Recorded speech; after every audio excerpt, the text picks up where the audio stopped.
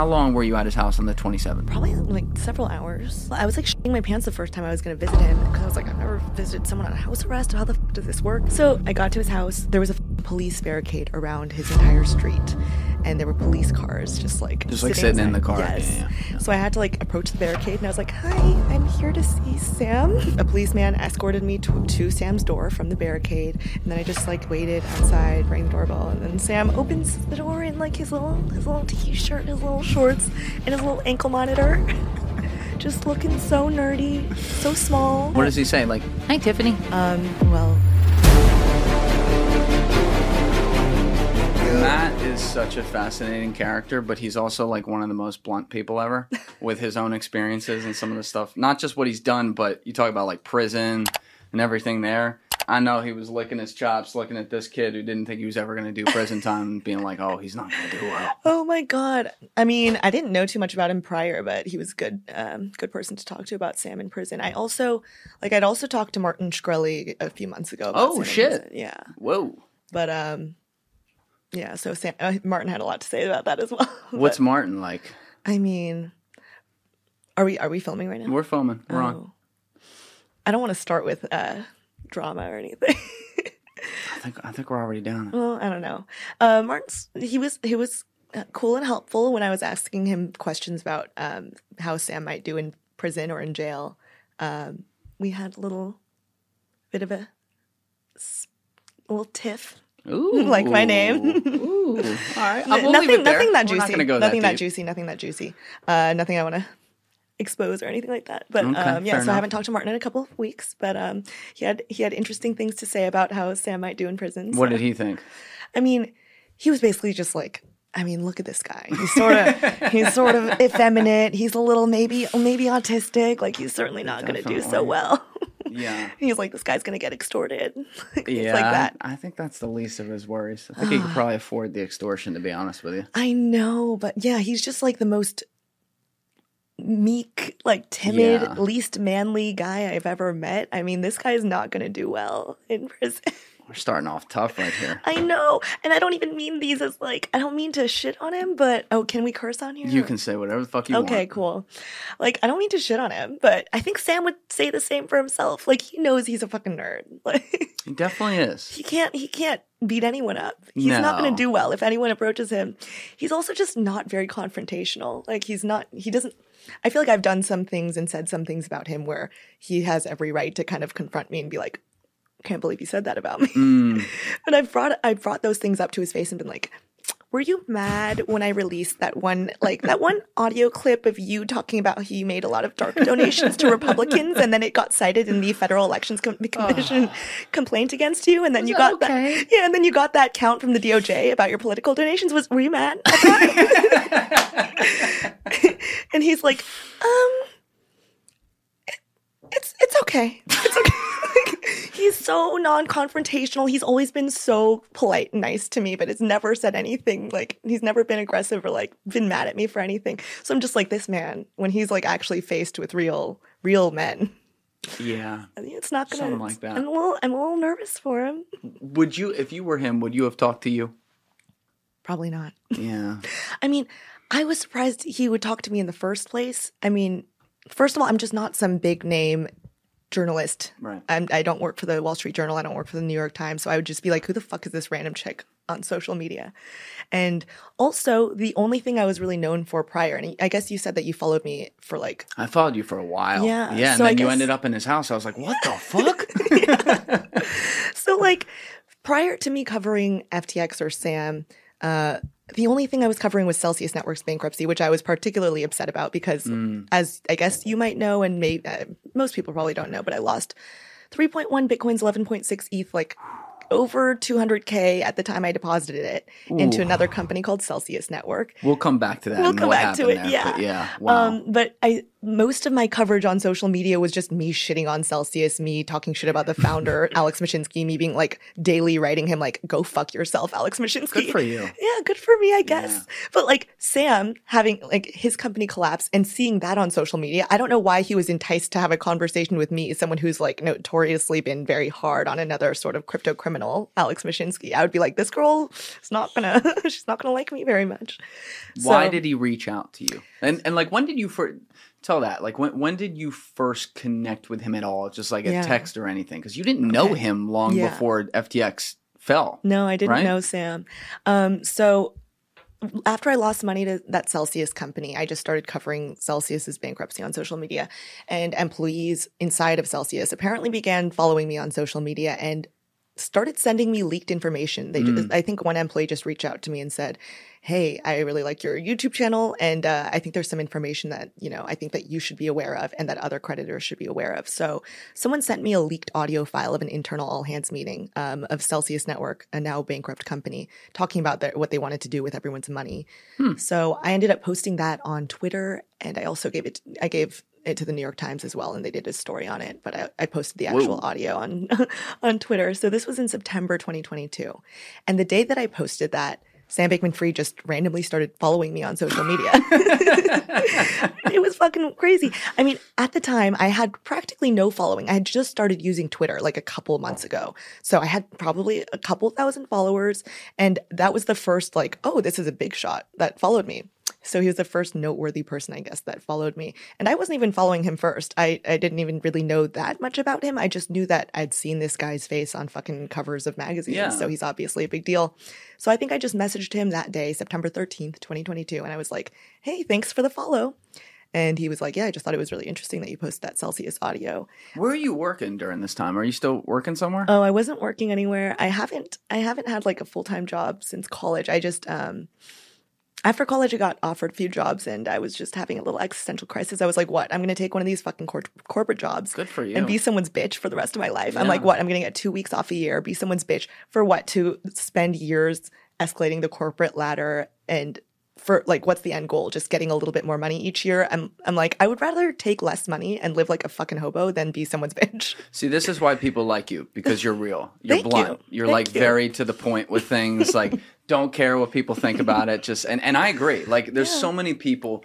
I talk with so many friends of mine right now who are still working in corporate. You and I were talking before. I worked there for a while. Yeah. And they're not all of them, but many of them are just miserable, right? Even the ones making a lot of money, because they're just like you said, you're someone else's bitch. Completely. And there's rules that make no sense that you have to follow because some fucking lawyer somewhere said, oh, someone's going to get sued for that. It's brutal. Totally. It's fucking not worth it. I mean, I don't even see what everyone's end game is. I think most people's end game is just making as much money as possible. And they think that once they hit that end goal and they finally hit that, I don't know, whatever career, their peak of the industry they're wanting to hit, they think they'll be happy. And I'm like, I don't think you will be. Hey guys, I need your help with 3 quick things. And if you're watching me on Spotify video right now, you can see this timer to my right. It is going to be fast. Number 1, if you are not already following the show, please hit that follow button on Spotify or whatever audio platform you're on. Number 2, if you're on Spotify right now, on our show's homepage in the description, you will see a link to our Spotify podcast clips channel. That's right. We are posting clips from this podcast every single day on there. There is a whole library. So go over there and follow. And finally, number 3, if you are on Spotify or Apple, please leave a 5-star review. It is a huge, huge help to this show. Now, let's get to the episode. And I feel like when I was getting out of college, I just kind of like I zoomed out and looked at my whole life. And I was like, do I really think I'm going to be happy if I end up becoming the fucking CEO? The SVP, the SVP. Yes, exactly. Like, I don't think I'll be happy if I end up doing that. So I was like, why even try? So I actually sort of just did the opposite right after college. And I had my family gave me like a gift after, like some money as a gift after I graduated college. And I just decided to use that and just go backpacking. So I just like set off like solo backpacking. Whoa, where'd you go? I think it was like over 50, 60 countries. But I just went all over the fucking 50, 60 countries. Yeah. I think backpacking, I'm thinking like Colorado or something. Oh, no. See, and I call it backpacking, but I had luggage. But I'll say that I call it backpacking just because I was staying in like fucking hostels and I was just solo traveling. Yeah. So I booked a one-way ticket I think I started in Paris. And I just booked like a cheap ticket. I think it was like under $300. And I was just staying in hostels that I think at the time were like maybe in Europe, actually hostels are maybe in like the $20-$30 range. If you go to fucking Southeast Asia, I was spending like $3 a night, $5 a night with a free breakfast, like fucking Vietnam or Cambodia, those places like dirt cheap. And then also in like Morocco, I was staying in hostels for like $3, $5, etc. So I did that and just went all over the fucking world. I think I hit every continent other than Antarctica. And so I spent almost 3 years just doing that. And it was just really aimless. I didn't really know what I wanted to do. And 3 years though. That's like that's not 3 weeks. That's a long fucking time. It was fucking hard. Like it's mentally and emotionally hard because I don't think humans are meant to just be solo. Yeah, exactly. Like you're meant to have a community and stable friend groups and stable friendships and family, etc. Did you do this with did anyone join you at spurts along the way, or was it all just you? I mean, I just set off alone, and I also think that like most of my LA girlfriends, like I went to USC, I was like in a sorority. None of my girlfriends were interested in doing anything like this. So I just set off alone because I knew I wanted to do it. And I just met people along the way. So I don't know, I probably had like little flings with like an Australian dude, and I would like go to a few countries. That's what you need. That's right. Or like I've met you got to ride the wave a little bit. You know what I mean?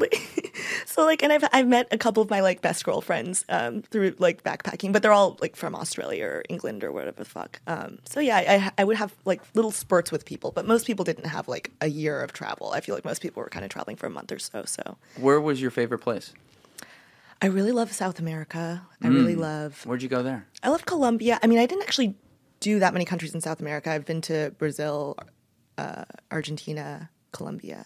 I think only those countries. That's 3 more than me. So hey, there you go. One day. Yeah, one day we'll get out of here. Colombia was sick, yeah. I loved Morocco. I feel like I just like the places where it was just so different from what I was used to. But there are also countries where I'm like, I couldn't see myself moving there, but it was interesting. Like just did you get to spend like time with the natives when you were visiting these places too? Or God, it's so sad because I feel like when I was setting off my travels, I thought I was going to have really like an Anthony Bourdain-esque experience where I'm like hanging out with locals and like understanding their cultures. But honestly, I feel like I was staying in hostels. It was a bunch of like drunk Australian dudes, and I would just like go out to bars with them. You know, I feel kind of bad looking back. I didn't really enrich myself culturally. You're so young though. Like, what do we know coming out of college? You know, exactly. And I was like, hey, this is my time to go drinking with random people. I feel like if I was to do this now, I'm not going to drink with like a 20-year-old fucking Australian guy. Sure. That was the time to do it. I got it out of my system. I have no interest in doing it anymore. Never again. Never again. I mean, I'm happy to What travel. about if it was nice hotels? Maybe nice hotels, yeah, but that's expensive, and that's when I need more money. Right, you need that moolah coming in. Yeah, because it was so fucking cheap. It was so cheap. But so you didn't? You're saying you really didn't have any jobs along the way here. You were doing random things. Like when you finished, were you thinking as it's coming on like 2 years there, and you're like, shit, I gotta go home soon. God. Like, what am I gonna do? Yeah, I was having an existential crisis because I was like, I can't do this forever. This is not sustainable. Sure. But I was like, then what am I gonna do when I go home? Do I end up taking that corporate job that I didn't want to take? So I kind of was just anxiously asking a bunch of other people that I met, and I was like, what do you do for work? And I was trying to like get a gauge for what other people did and what they enjoyed.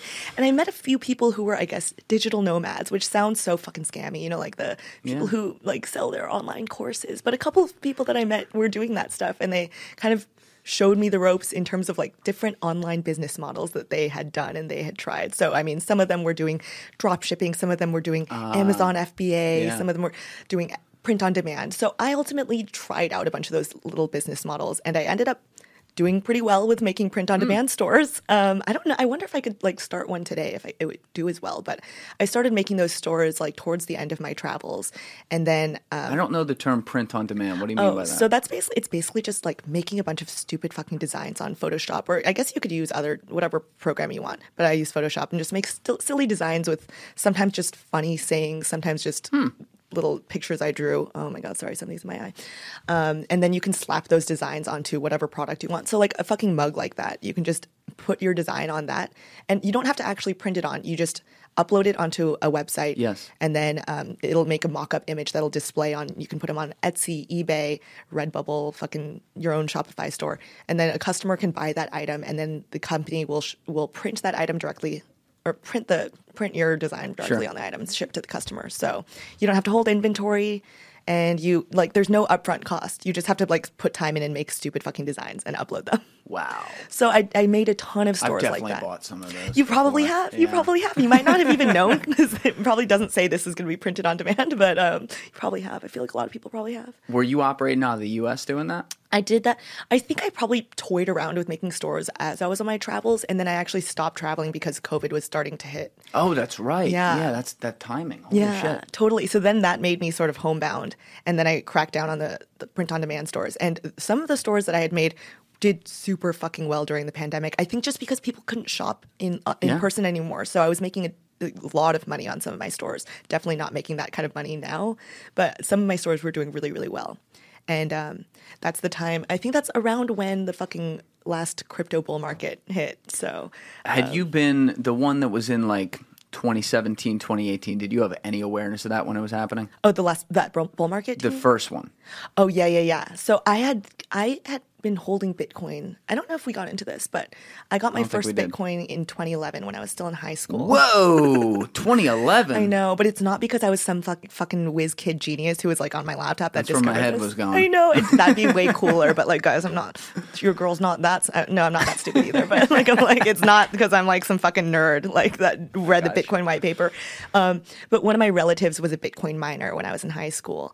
And in 2011, I think I was a junior or senior in high school. And for Christmas, he gave me a Bitcoin. In 2011, he was a Bitcoin miner. Yeah. That man was early. I know. Good for him. He's fucking doing fine right now. I was going to say, did he keep it? Or was he one of those stories they lost in a dumpster somewhere? He's sold along the way, but since he was a Bitcoin miner, I think he's doing just fine. Yeah. He won't tell me how many Bitcoins he has still, but I think he's fine. He's like, don't worry about it. That's funny. So you didn't think anything of it, though? You just had it? Yeah. So did he give you it on a hard wallet? He did at the time, yeah. And he was just trying to explain it to me, and I was like, I don't know what the fuck this is. I'm like in fucking high school. I was like, I want like a car or something. I'm like, what the fuck is a Bitcoin? And he was like, if you hold on to it, I promise you won't regret it. Just trust me, bro. Yeah, exactly. It was like that. And I was like, all right, what the fuck? I forgot about it. And then in 2017, I remember I was in Vietnam. I was backpacking in 2017. And then I was just like scrolling on Instagram and I was seeing all the memes about Bitcoin and like how it just hit fucking 20K. And I was like, shit, I have one of those. Oh my God. So like, yeah, that's like when I first began. That's when I started getting a little bit interested in crypto. Like, your girl's not in it for the tech. I'm like, I like the fact that the number went up. Yes. And I think most people just are unwilling to say that out loud. That Agreed. If it's not all of it, it's a big part of it. Completely. I mean, like, whenever I would talk with people about how I didn't look at I didn't have any money, right? But I didn't look at my balance sheet of like Bitcoin because I viewed it as like a hedge, like maybe it would work. They looked at me like I had 10 heads. And I'm like, I can't get caught up in this. We don't even know what it is. Exactly. But it's still like the concept is very interesting. Mm-hmm. It's easy now to say, oh, it's all a fraud. You got a lot of arguments there. We're going to talk about that today, right? But it's interesting how it's born out of, hey, they're printing fucking money around the world. The governments have too much control over stuff. So let's talk about this money on the internet that maybe they can't control. It's an interesting concept. The execution over time, like I've gotten a little bearish on that for obvious reasons. But I remember back in December 2017 is when I really started or November, I think 2017 is when I really started looking at it. And that was when it was like the height of that first bull market. Mm-hmm. I think you just mentioned that. But, you know, it obviously crashed to shit in January. But I had connected with a guy who had been the head of IBM's first global blockchain project at 22. Mm-hmm. This was one of those dudes mining Bitcoin in his dorm room at Georgia in like 2017. Or 2010. Mm-hmm. My friend Sloan Breakville. Amazing guy, very smart. And obviously he sees a lot of the tech behind it. And so he would take me to meetups in New York with some of the guys who were actually building this stuff. Mm-hmm. And this is during the bear of the market. I'm talking September, October, November 2018. And I looked around and I saw all the talent and I said, whoa, maybe. Mm-hmm. Like, whoa, this is interesting. And it feels like when we then got that second bull market in like 2021, as the pandemic's raging on, all the guys who might have actually been building things, like actual real coders who were in it for that reason, they got drowned out by the 99% of people who were like, yo, bro, buy my new fucking coin or NFT. Mm-hmm. And it just killed it for everyone. Totally. I mean, is that about right? I think so too. I mean, there was just so much hype, and I got wrapped up in the hype. Like I remember seeing, like I was holding Bitcoin because my relative had Bitcoin mined, and I had Bitcoin. And then I saw everyone buying ETH and buying NFTs, and I was like, oh, maybe this one's better. Maybe this one's better. So can you fucking do print stupid. on demand for NFTs? I probably like Googled some dumb shit like that. And I was just like, maybe I picked the wrong one. So I started dumping a shit ton of money into ETH like a fucking idiot. And that's some of the money that I ended up leaving in Celsius. But yeah. So you put it into Celsius, and when did you say Celsius crashed again? Celsius halted withdrawals June 2022 and then went bankrupt July 2022. Oh, see, they were early. They were the first, right? Motherfuckers. Wow. Yeah. That's tough. Alessia, you had money in Celsius, right? Yeah. R.I.P. R.I.P. Shout out. Anyway. Yeah, so that like, I'm just thinking of the chart here. It was full bull, like March, April 2022, and then it took a dive, but like it wasn't crazy. Mm-hmm. It really got crazy at FTX, but Celsius is getting killed long before that. So they must have, what were they doing with it? Like, how bad were their, I'm going to sound really dumb right now, I'm getting the wrong terms, but how bad were they with like their ratios on their balance sheets? Awful. I honestly think that Celsius was worse in some ways than FTX, but that Alex Mashinsky is just less of a good businessman, so he ultimately ended up stealing less money. But I think that some of the shit that Celsius was doing was kind of more evil, and it seems like they were actually sort of a fraud for longer than FTX was. But yeah, they were. Let's see. I mean, I think there was an examiner's report that looked back at everything that Celsius did. And apparently, like, Celsius had long told customers they were paying them 80% of the revenue they were generating. And apparently they, at no point in Celsius's history did they ever generate enough revenue to be paying out customers that much money. So it feels like I'm kind of like, so they were paying out customers yield from maybe other customers' deposits for several years, which is a fucking, exactly. So I was just going to be like, so it's very Ponzi-esque. Yeah, if you will. Exactly. So it feels like Celsius was actually sort of a Ponzi and for longer than FTX was. And there's a lot of other shit that Celsius did. Like they were fucking degenning and buying fucking NFTs with some of our crypto and like fucking just gambling. It's nuts. It's crazy. We had a whole financial crisis over this in 2008 with the banks doing similar things that I would argue actually wasn't even as bad, which is crazy to say. But like, it's all about proprietary customer funding. Totally. Are you allowed to use it to make bets? Totally. No. You can't. Like, I wasn't as familiar with like what the timeline there was, but when the problem started in June 2022, did you know right away all my assets in there are gone? Or was that you didn't find that out till later and you were just worried about it? I had a feeling. I mean, I think that like Terra Luna went down. I honestly wasn't even. Yeah. So I think that's what spurred a lot of this. Yes. And I honestly wasn't following crypto that much. I honestly like plopped a bunch of my crypto in there without having done much research about Celsius. But I saw like fucking influencers promoting it and saying that you can earn yield on your crypto and that it's safe. And I was like, I have some Bitcoins. I like the sound of that. Your girl loves passive income. So I was like, I'm just putting a shit ton of my money into this. It's fucking stupid. But in June, I remember getting a notification that says that we're pausing withdrawals, quote unquote, pausing. Never good. I know, I'm like, you guys aren't fucking pausing withdrawals. You guys are fucking over. This is fucking done. So I think I knew at that moment. I was like, this is not unpausing. And I was like, once you unpause this, every fucking customer's taking their money out. So you guys are fucked anyway. So I was like, either way this goes, you're fucked. So was that like all your money in there? I had some other crypto in cold storage, but it was the majority. It was the lion's share of my crypto and savings. So you just had your savings pretty much wiped out. Yeah. You don't have a job. Yeah. You're pissed. Yeah. Righteously so. Yes. And you decide I'm gonna start reporting on this. Well, yeah. So like June, that was in June or July 2022. And a couple months prior to that, I had just gone through my first real breakup, like my first very serious breakup. So I was already like in my lowest state. So I was like, okay, lost your man. And then like a couple months later, I'm like, lost all my money. I literally I thought I was going to fucking kill myself. Like I was so low. Like I was just like in bed. I didn't know what to do with my life. And I didn't have an actual like real job. I was just sitting in bed. Immobile. Are you in Vegas now? That was in Vegas, yeah. Okay. Yeah. I forget if the pandemic was still going on around that time, but yeah, I think I was still in Vegas. But yeah, I was just like immobile and I was just trying to do new things so that I didn't like fucking off myself. So I was like volunteering at random shelters and trying to just keep myself busy. And then one of the things I was trying to do just to keep myself busy was just like, I guess I'll just make a YouTube video and like plop it on YouTube and see what happens. Yeah.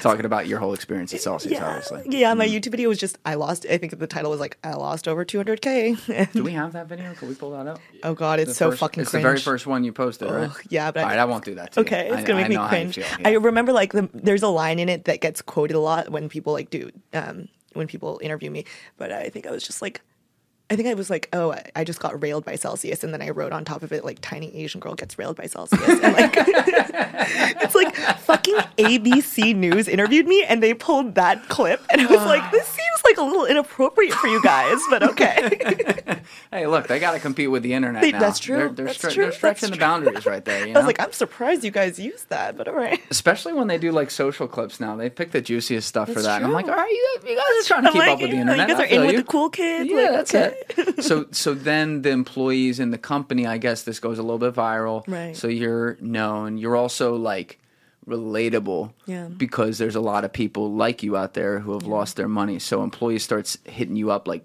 randomly at that point with anonymous tips. Yeah. Like were they giving you, I guess it was recordings and stuff like that? Yeah, it just started with one employee, and yeah, he just knew that I'd lost money. He knew that I had a following of other Celsius creditors, and I think he just wanted me and other creditors to know what was going on inside the company with all of our fucking money that was trapped there. So it like makes sense. So yeah, I posted that, and then I feel like it got other employees who were just sort of disgruntled and angry, wanting to share some other leaked bits of information, and they just started reaching out to me. So it became sort of just a ongoing thing where I was receiving a bunch of leaks from employees at Celsius. So it started with one, and then it became like a lot of employees. But as you said, this was still at a point where it's not like you have a big following. Totally. You're really grassroots citizen journalism here, but they're trusting you to send you this stuff, and you're putting out good information. You're getting info that, I mean, when it comes to SBF, it literally ended up in court. But now I'm guessing this is when we're in like September, October-ish. Mm-hmm. So SBF randomly follows you. You told that story. Yeah.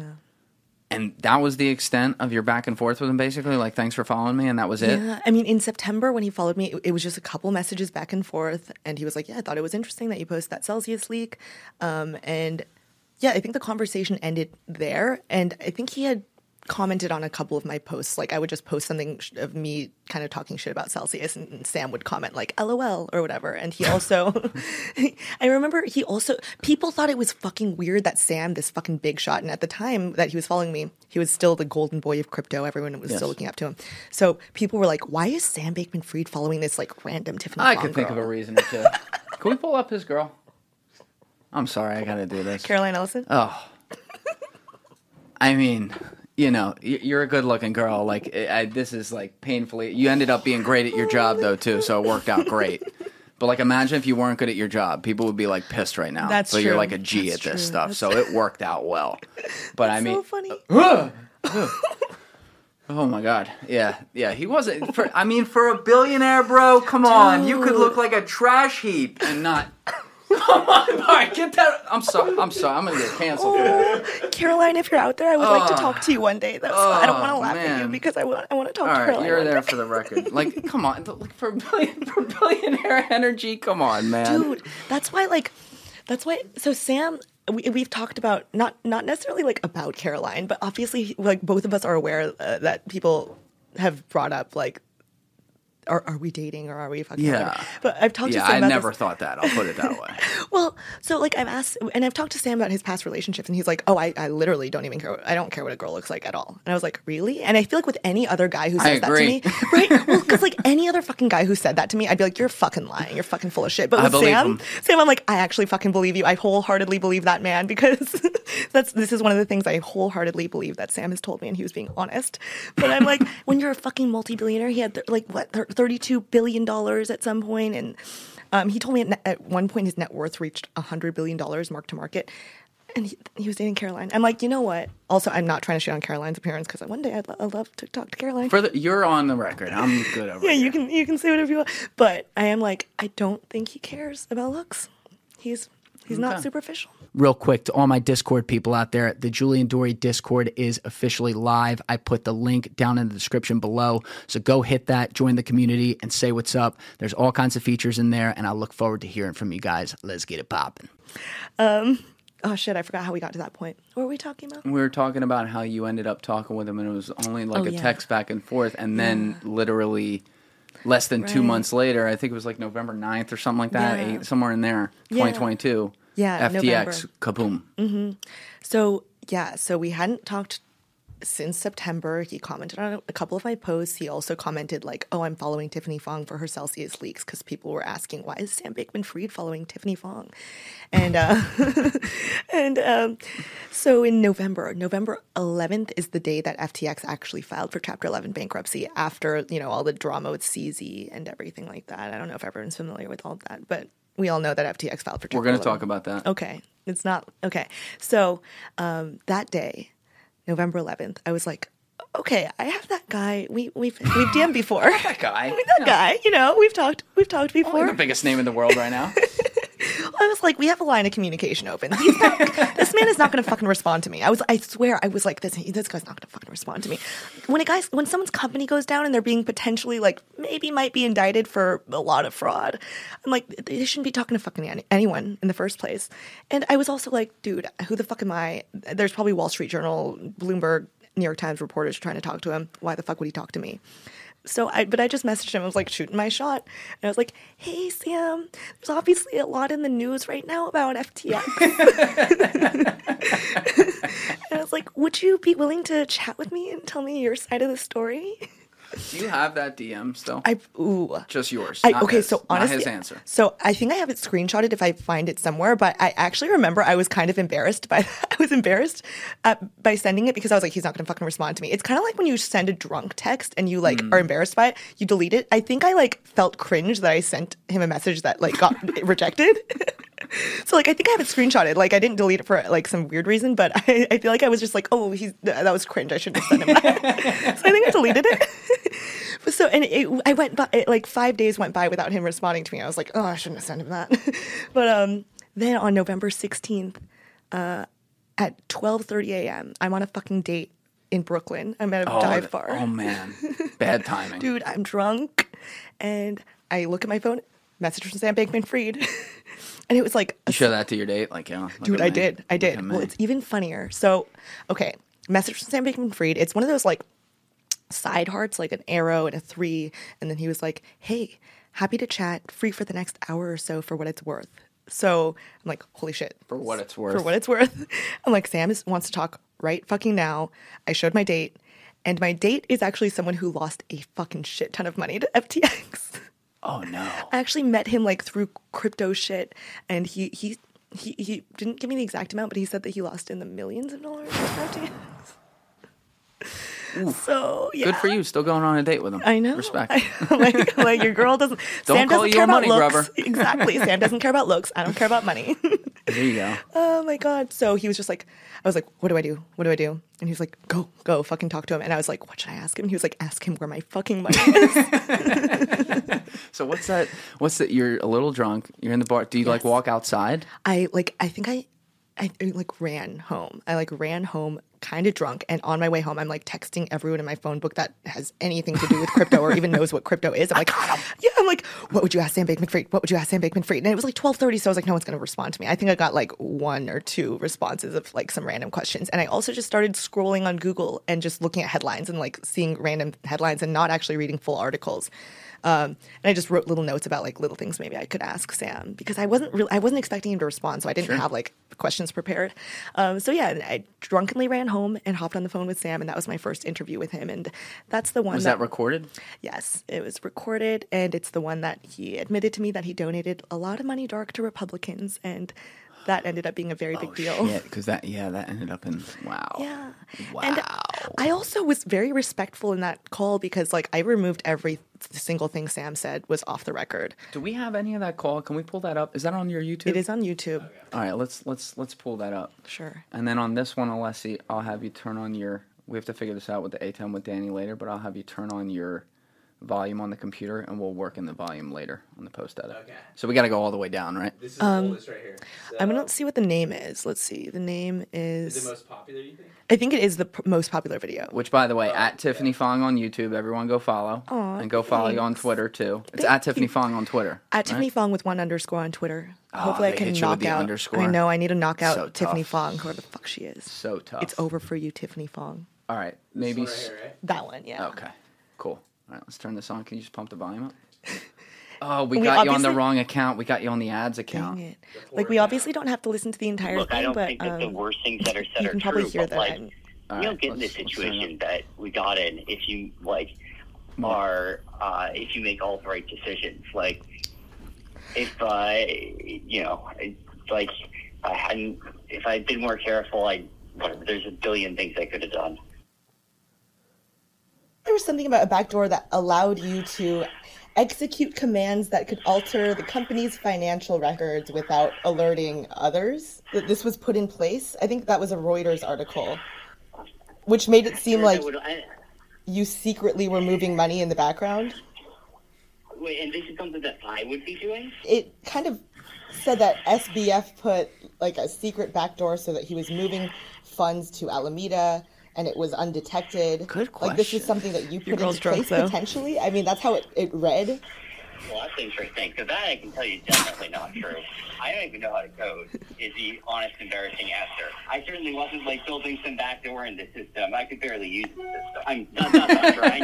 I knew the system pretty well from a user interface perspective, but I literally never have opened the code. It's For any long, of so we us, could yeah. probably jump to like the So best I bits. certainly Which built a bit backdoor do you in want? there, I think and okay. don't There know might be Pause that for a timestamps. second, There Lexi. might be timestamps. I think that the Oh, yeah. Read the timestamps. the part that everyone really thought was a big deal was the political donations one. So I think it's called like donations to Prioritizing Democrats. Bohemian donations. Oh, that to one Demo- this one I also 1254. thought was interesting too. But Wait, we're on it. 1254, right? Donations to Democrats? oh yeah, Yeah. I donated to both parties. I donated about the same amount to both parties this year.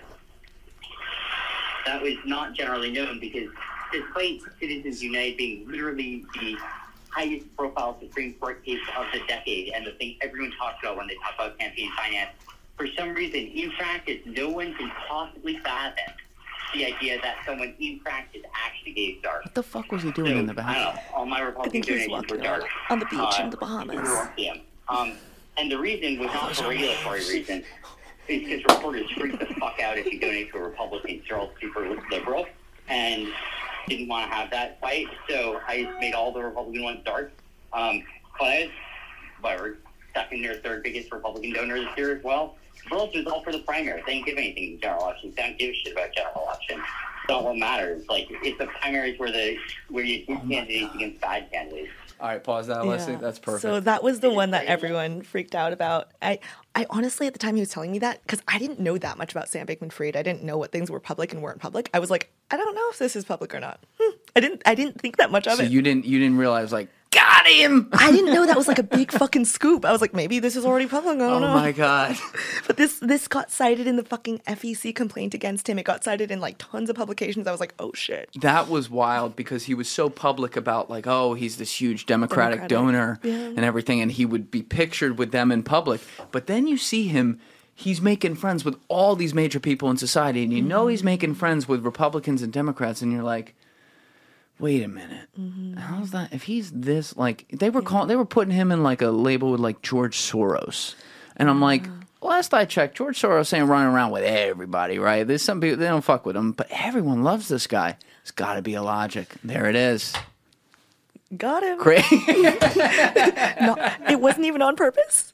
Sorry, Sam. Didn't mean to do that to you. I don't know if people. I mean, we were talking to the mics when it was happening, but the fact that those are waves in the background is the most perfect fucking thing I've ever heard in my life. Like this is the thing about this guy: the utter, complete disregard of self-awareness. He has to come by it honestly.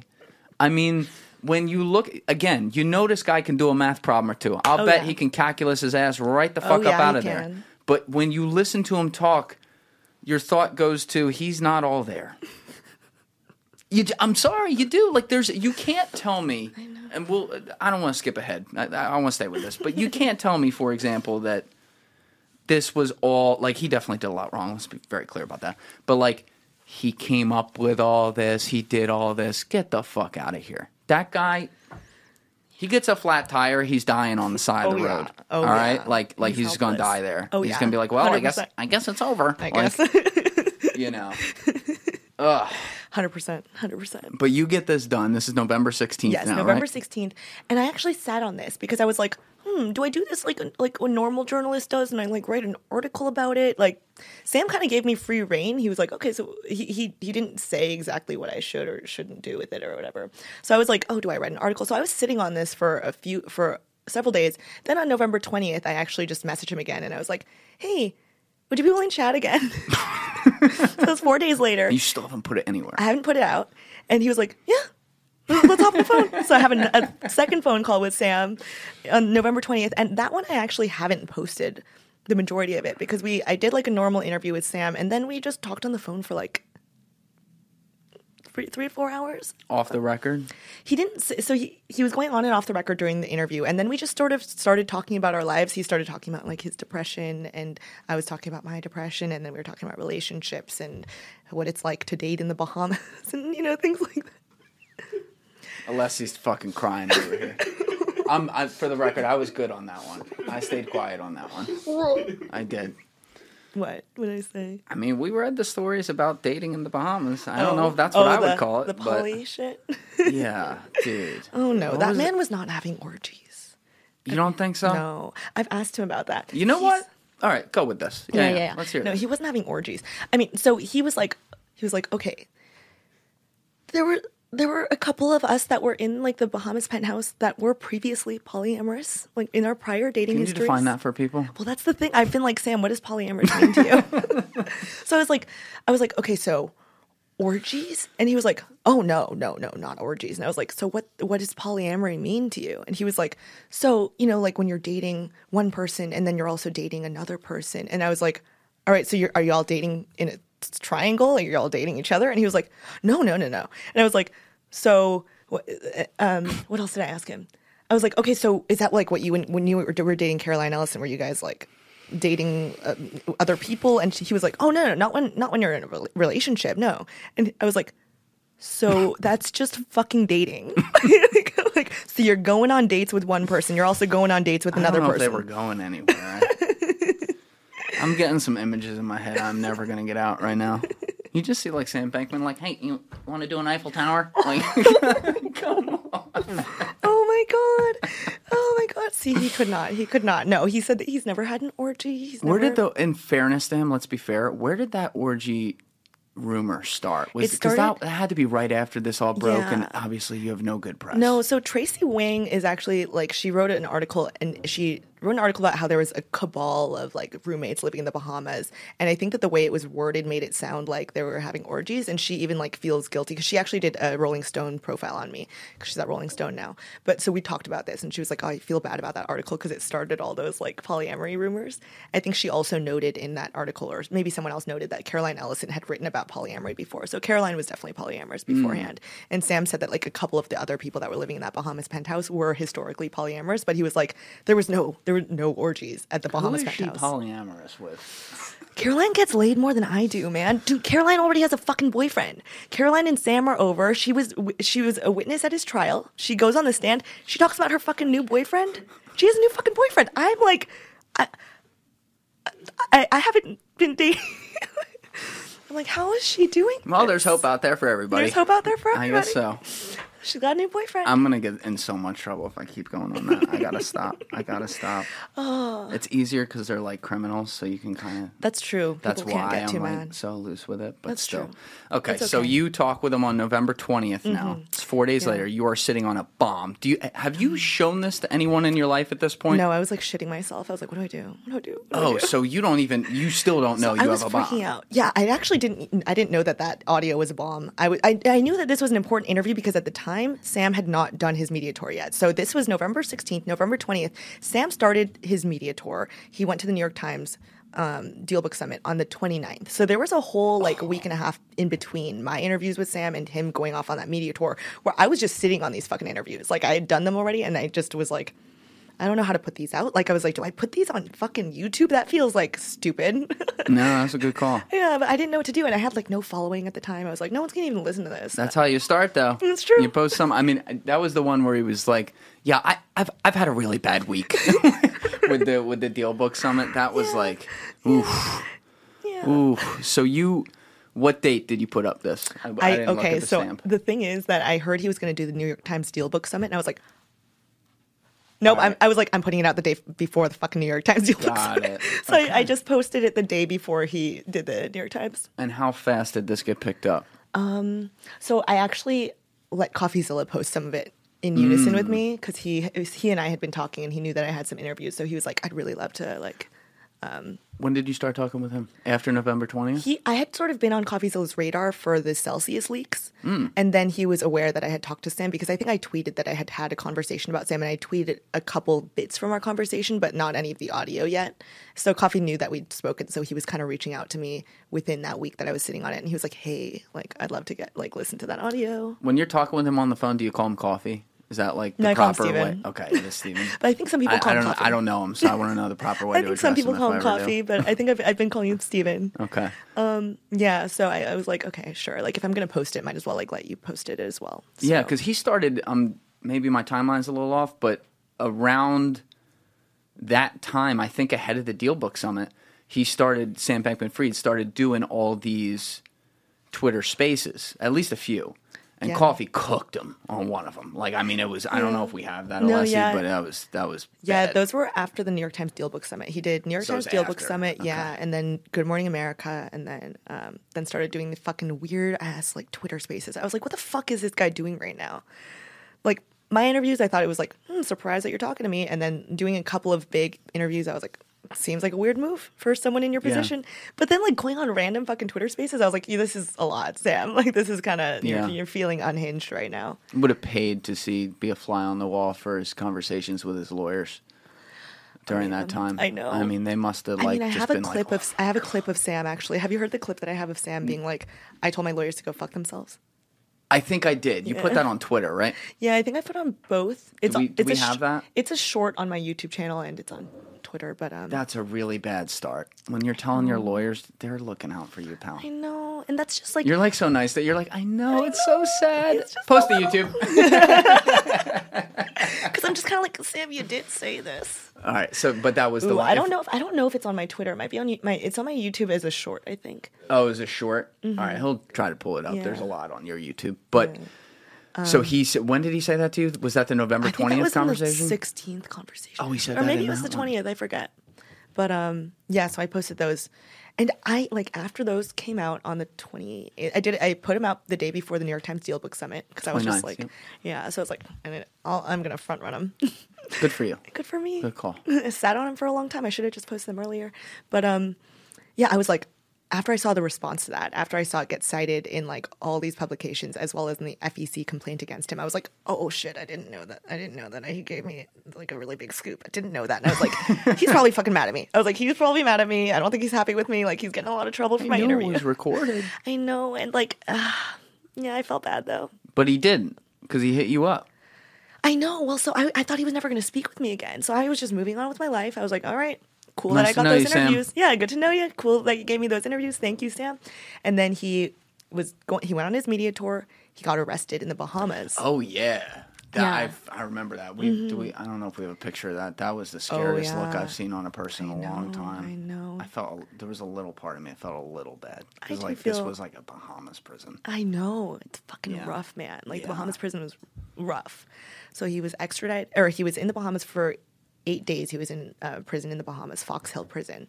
And then he was extradited to the United States after 8 days and released onto house arrest on a $250 million personal recognizance bond. Yeah. And I think that like $250 million is like one of the highest Yes. bail amounts. I had Raj Rajaratnam in here, who I've become good friends with. Now it's almost a couple years ago. and he was the big Wall Street case in 2011. It was 09 to 11, and his bail had been the biggest ever because he was a billionaire. How much was it? Was it $100 billion? $100 billion? I'm sorry, $100 million. I can't remember. Damn. I should remember that, And but it was a Sam beat lot. him. And Sam, I'm pretty sure Sam was. There's been a few that have beat it. I think in the last couple years, and I think Sam's one of them. Damn. Check me on that in They're the really comments selling a message. I'm sending just a trying to message. remember that. But I remember Sam telling me that it was like the highest in the U.S. Yeah, that look right there. We'll put that picture on the corner of the screen. That is that is a look of my decisions have gotten me to a bad place right now. Like, this man did not ever expect to be in a prison. But that's the thing. You didn't get any sense from him in those two. How long were both conversations? 16th and 20th. First one was maybe an hour or two. Second conversation, maybe 3 or 4 hours. Wow. Okay, so you're on the phone with him. I mean, that's like a podcast. That's like what we do here, It really sitting was. for 3 It felt hours. like a podcast. Yeah. I mean, in the second conversation, I think that like we really did build rapport in terms of just a interpersonal relationship, just because we were just talking about like shooting the shit, and we were talking about like depression and both our experiences. So I feel like we built some rapport, but I didn't think that he would contact me again. But he didn't. In that point, it didn't come across to you that he thought in any way he was going to end up in jail. He seemed nervous, but he didn't. I think he didn't mention that he might. I think we actually probably talked about the prospect of him potentially getting arrested. But it didn't seem to be like a real worry. Yeah, it didn't seem impending. I think when I brought those things up, he was like, "Well, that's a thought I might have to deal with one day." But, One day. Yeah, exactly. Like That I don't day's think coming, buddy. Yeah, I don't think he thought it was going to be in the immediate future. Which, granted, comparing how quickly the government moved on Sam to like Alex Mashinsky, for example, they took over a year to indict Alex Mashinsky. So it kind of makes sense why Sam was like, "I'm probably fine for right now." But yeah, then he went to prison. Once he got extradited and he got back to his parents' house, he texted me at 3 a.m. the night that he landed back at his parents' house and was like, "Hey, finally back online." That was a "Hey, you up?" text. 100%. It felt like that because I saw the timestamp at 3 a.m. and I was like, "What the fuck is Pull up, happening?" fam. I was just like, "What the fuck?" So I woke up to that. What text. day is this? This was 23rd? What day did Something he like that? message me?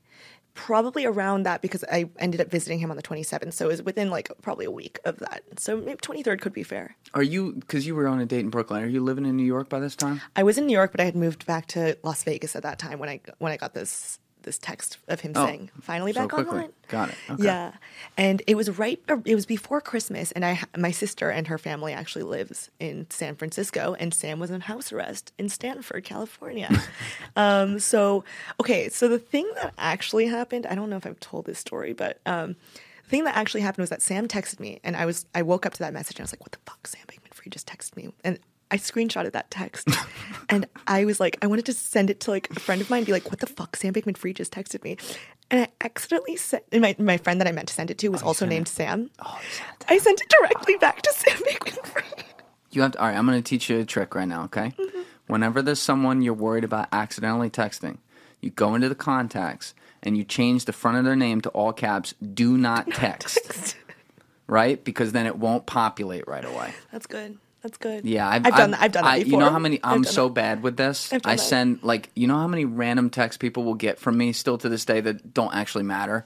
Where I'm like talking in another because I'm like looking over here fast, and then later they're like, "What the fuck does that?" I'm like, "Oh, fuck." But when it's someone serious like that, that trick changed my life.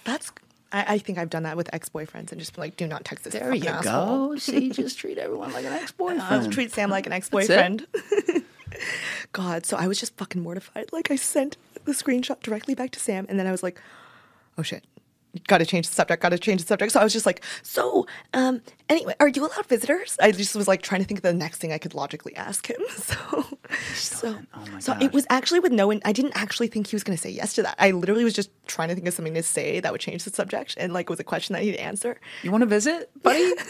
And he just like completely ignored the fact that I sent him a fucking screenshot of our text. Like he's so like he really is not fully there. Like I would have been like, "What the fuck did you just do?"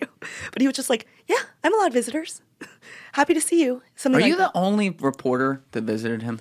No, so I mean, Michael Lewis visited That him. well, yeah, that doesn't count. He was literally living with him. Yeah, but like, pretty much. besides that, No, there's a handful of like one-off sort of reporters. Like, but you were the first. I was the first, other than Michael Lewis. Michael Lewis was right there when Sam He landed. was waiting right in the fucking book while he landed on the plane. Sam, how are you, buddy? Exactly. We'll talk about Michael so I was later. The That first was a besides Michael. I actually haven't read the book, but I was the first besides Michael. And I think I was probably the most regular, but I also don't know like every single person that visited. But I know that there was a couple of one-offs journalists or people who visited maybe twice or 3 times, maybe. Yeah, because like we said, you're not from the Wall Street Journal. You're not from the New York Times. Yeah. You're not from all the places that this guy had a rapport and relationship with. Right. But he picks you out and lands, and the first thing he thinks is, "I got to get Tiffany Fong in here. She'll tell the truth."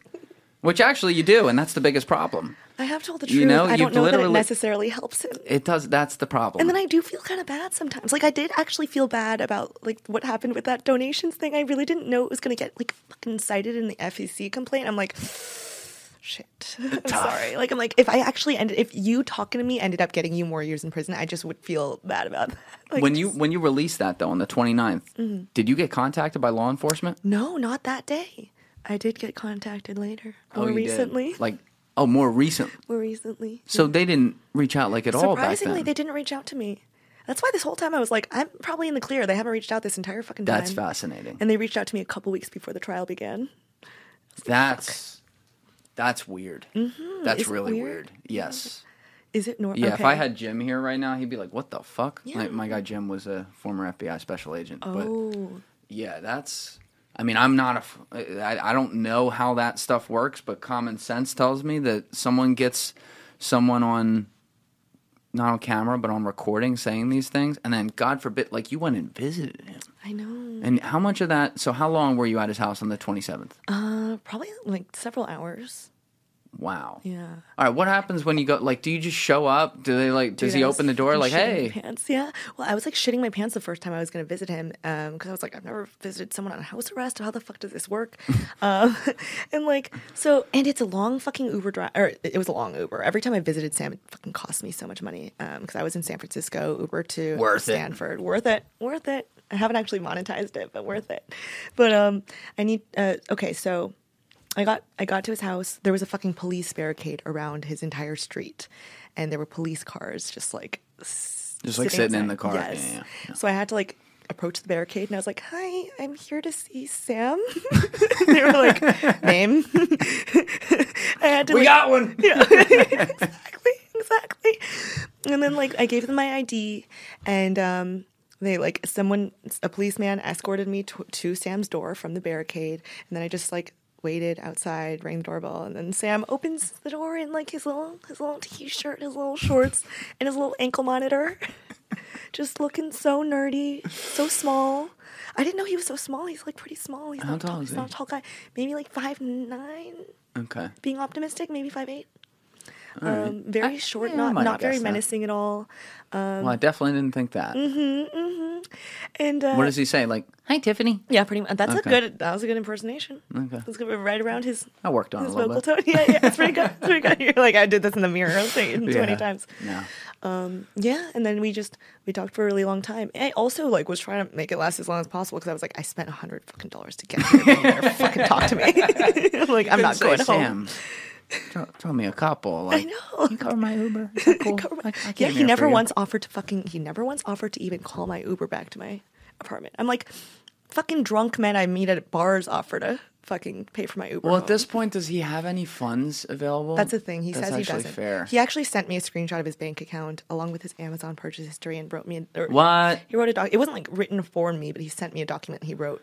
When did he send you his Amazon purchase history?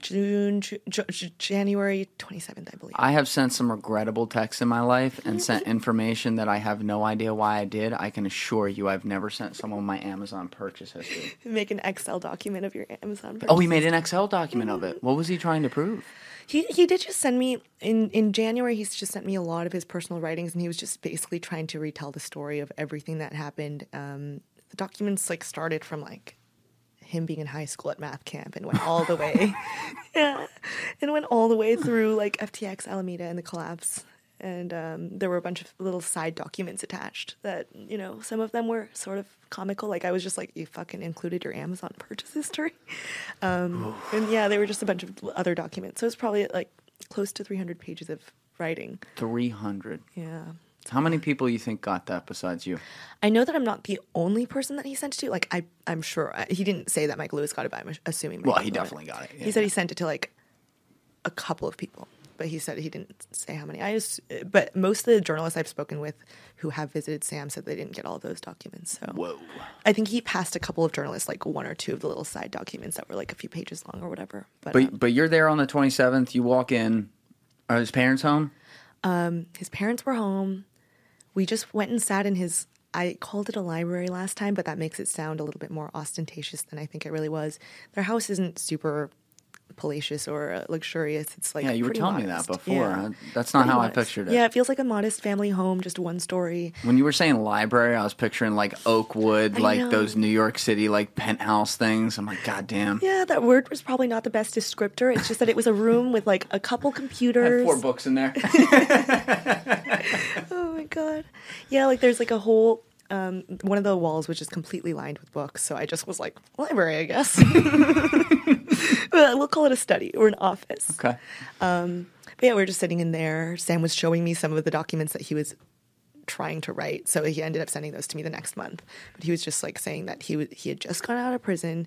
He had so many thoughts and emotions sort of pent up from being in prison and not being able to sort of type things out and not being able to express anything or communicate with the outside world at all. So I feel like he was just kind of in his parents' house just like trying to get everything out.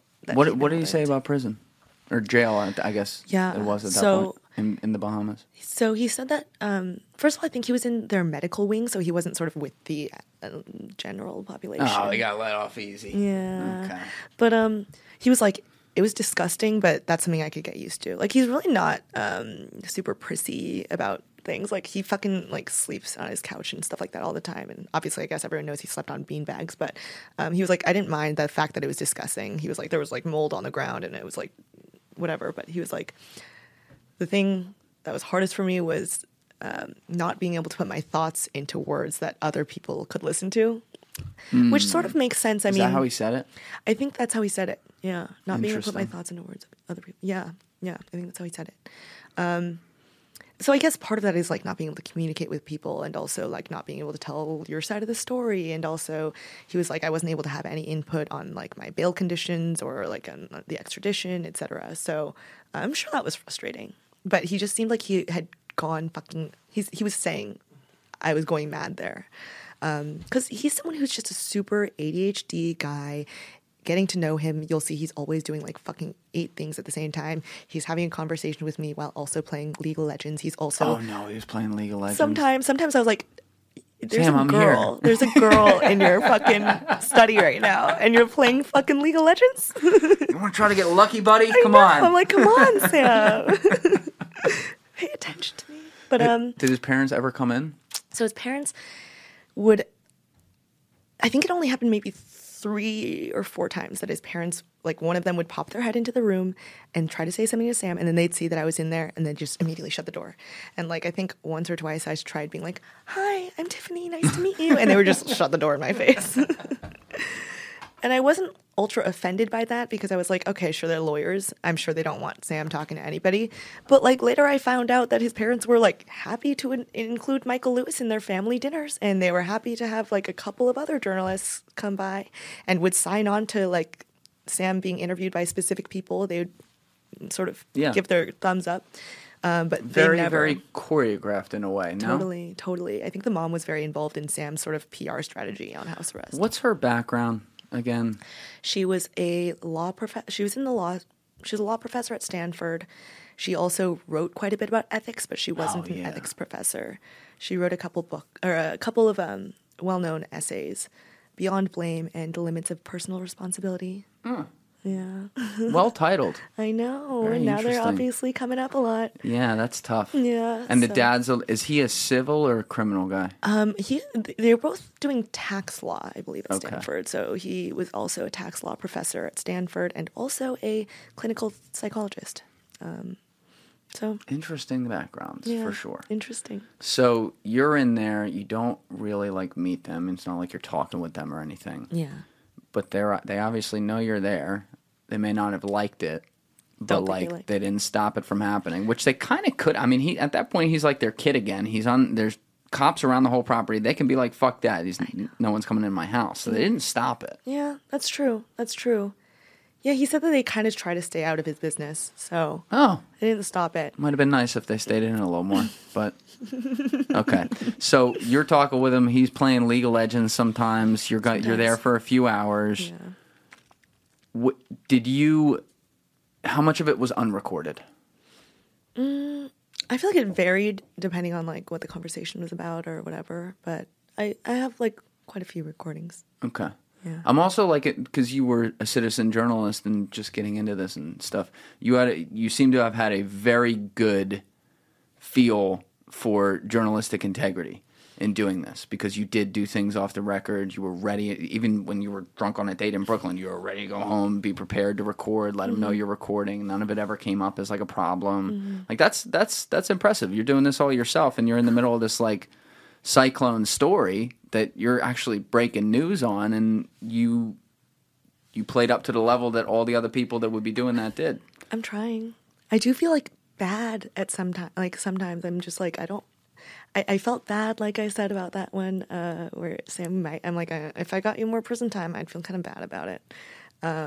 So yeah, but I've been trying to navigate how to talk about all these things. It's like even talking about the trial, I'm like, it seemed clear to me that Sam was guilty, but also I feel bad talking about him in a really negative way, but also I think he's fucking guilty. So I don't know. It's all been kind of hard. When you were interviewing the people outside, we'll get to the trial, but when you were doing that and like they're saying, so he's going to prison for life, like, like in the camera, I'm like, oh my God. It's funny, but I appreciate that you feel bad, but you know, the guy is the head of a very big fraud here. Showing any sort of empathy or sympathy does not go over well publicly. It's just like, I spent a lot of time talking to Sam. And he's a human. Like I do see him as a human. I don't see him as like a 2-dimensional like evil supervillain. And it is like a sad thought to know that someone that you like got to know pretty well might never leave prison. It almost feels like having a friend die. Like I've actually had a couple of people close to me die, and it sort of feels like that sort of loss of like, I guess, I don't know, I might not ever speak to you again. Every once in a while I like think of something that I might want to text Sam, and I'm like, I guess I can never do that again. It's ominous. A friend of mine, Tyree Wallace, is in prison, life without parole right now, and he's innocent. He didn't do it. God. We actually did a podcast on it. He's 46 now. He was put in there when he was 19, and like I get to talk with Tyree. If not once a week, it's once every other week on the phone, and you get you got to answer it. If you miss it, like you can't get back. You get the collect call. There's the message on there and says, you are about to speak to a federal prisoner. Do you accept this call? And then it comes on. He'll be talking. It'll come on 5 minutes later. You're limited in time. When we do the Zooms, he has more time on that. He can use Zoom? They do have, like, because they have to for the courtrooms, so they let some. It's also, I'm guessing now, I think it's easier for the prisons to not always have to have physical visitors. So they're like, all right, well, we can give them some Zoom too, and then maybe some of these people won't show up. So when we're on there, it's longer and it's a little less. But like, I think about him a lot. I'm going to see him soon because it's near and dear to my heart, obviously. But in a way, like he's very much alive and he's doing great things because he took initiative on this when he was young and found himself in this predicament. But you're half dead when you're in there. Yeah. And a lot of people who aren't like him and don't have the unbelievable attitude that he does and work around the clock on things that have nothing to do with his case, by the way, as well, they're really dead because there's no real contact. Okay, maybe if you're a family member, you can go visit them. But if Sam goes away, you know, maybe you're going to go visit him in prison once. Mm-hmm. Well, if he is going away. But like if he goes away for life or something, maybe you go visit him once. Maybe 20 years from now, oh yeah, I remember he's still in there. Maybe I'll go see him. That's it. You know, there's no text, there's no nothing. And like I see, obviously you're feeling like a human about this. I understand that, and I will give the guy this. Similar to what I said earlier, I don't think he's all there, and I don't think he knew all of what was going down. I would guess, with being a total idiot on this case, you're going to teach me all about the case and the charges because like I'm so out of the loop with it. But from the outside, I would guess there are some things that, let's say if there's one charge that counts for something, maybe he's guilty of 25% of what happened there and not 100, and maybe another it's 75 and not 100. And maybe it really is just negligence in most cases. But like that's not, you can't steal everyone's money. Like negligence is not an excuse. It's not like, oh shit, I didn't mean to hold a gun and rob this bank. Oh my God, bro. Like oh dude, yeah, don't send me to, like you can't do that. You know, we do live in a society of laws. Yeah, totally, completely agree. Fuck. I forgot how we got here. I forget too, but I think we were talking about when you were going to visit him on the 27th. We were going through all that. And I'll probably ask you more about all that, your friend. Yeah. Like that later. Absolutely. But how did it end? Did you just say, all right, I'm going to turn off the phone, like I got to go now? Or how did it end? I'm just so curious about this back and forth because you had such a unique front row seat that few people had. Having like sort of emotional conversations. I think that even on our first visits, I was asking him, like, what are your thoughts on the prospect of going to prison for life? And I actually posted some of that audio. But I feel like that's one of the bits where I think you can actually hear him feel a bit of remorse. Could we pull that up? Yeah. That was the December. What'd you save that as? That's actually on my Twitter. So if you just go to my media. Do you have it pinned? It's not pinned, but if you go to my media, it should be one of the more. Tab on her Twitter. And it should say like Sam Bankman-Fried's. Right there, boom. All right, go There's down. probably some stupid shit.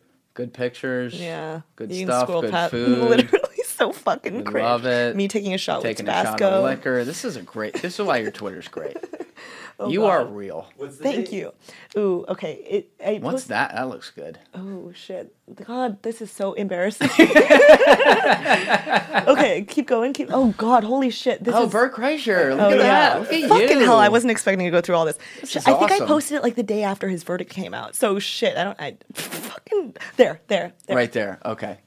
Hit the volume button on there. And I think this is All right, now somewhere turn you it can up. hear a bit of humanity a bit.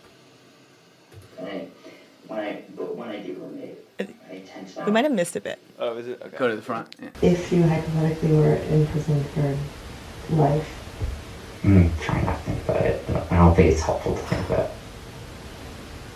And when I do roommate, I tend to focus even in my ruminations on like what the what the pathways I'll have are, and what the like my ruminations are half ruminations, half daydreams, and they always have some component of like ways that I can make things, better, ways that I can do something for the world, ways that I can like have some impact. If my life ended now, I would I think this almost part's- certainly have done that harm to the world. And it's hard to spin that. how does that thought weigh on you? Like, is that something? Sorry, it doesn't weigh on me that people think I've done that harm. The fact that I have done that harm weighs enormously on me. That's a wild clip. I know. I mean, he said ruminations a lot, but you can see. I haven't heard that word in a while.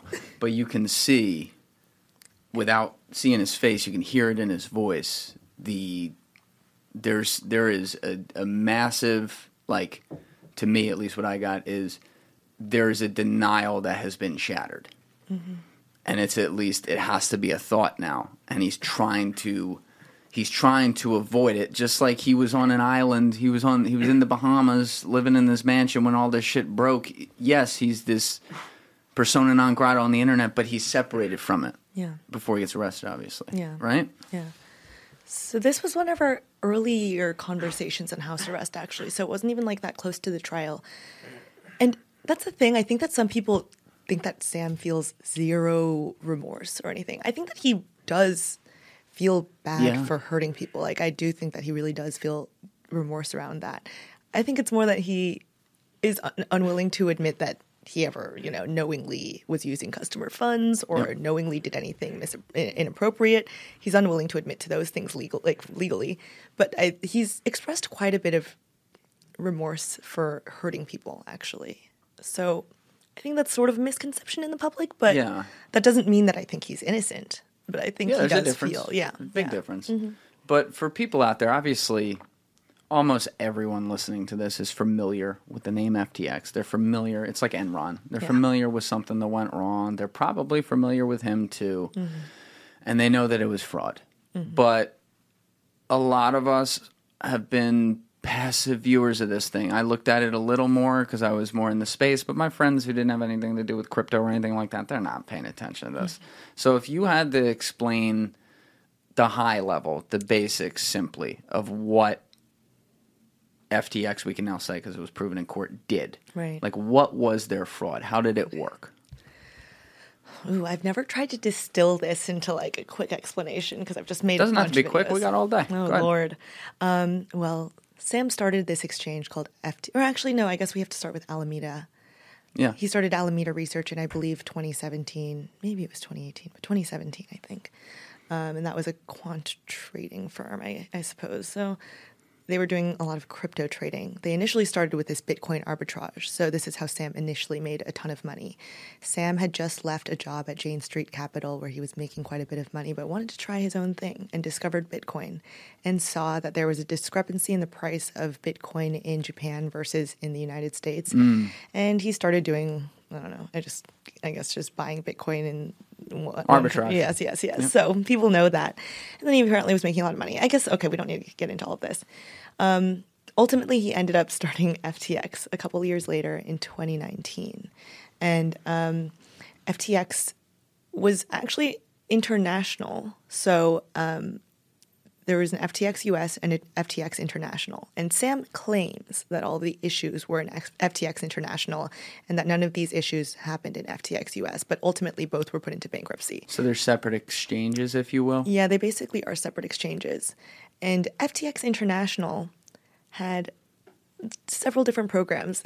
One of the things that FTX International did was they had a margin trading facility. And this plays a role in what Sam claims he was doing, but unfortunately his claims don't really add up with the numbers. So Sam has sort of claimed that so I don't know where to begin with all this. So FTX customer funds ended up being sort of funneled to Alameda Research and used for multiple things: making illiquid venture investments, purchasing real estate, making political donations.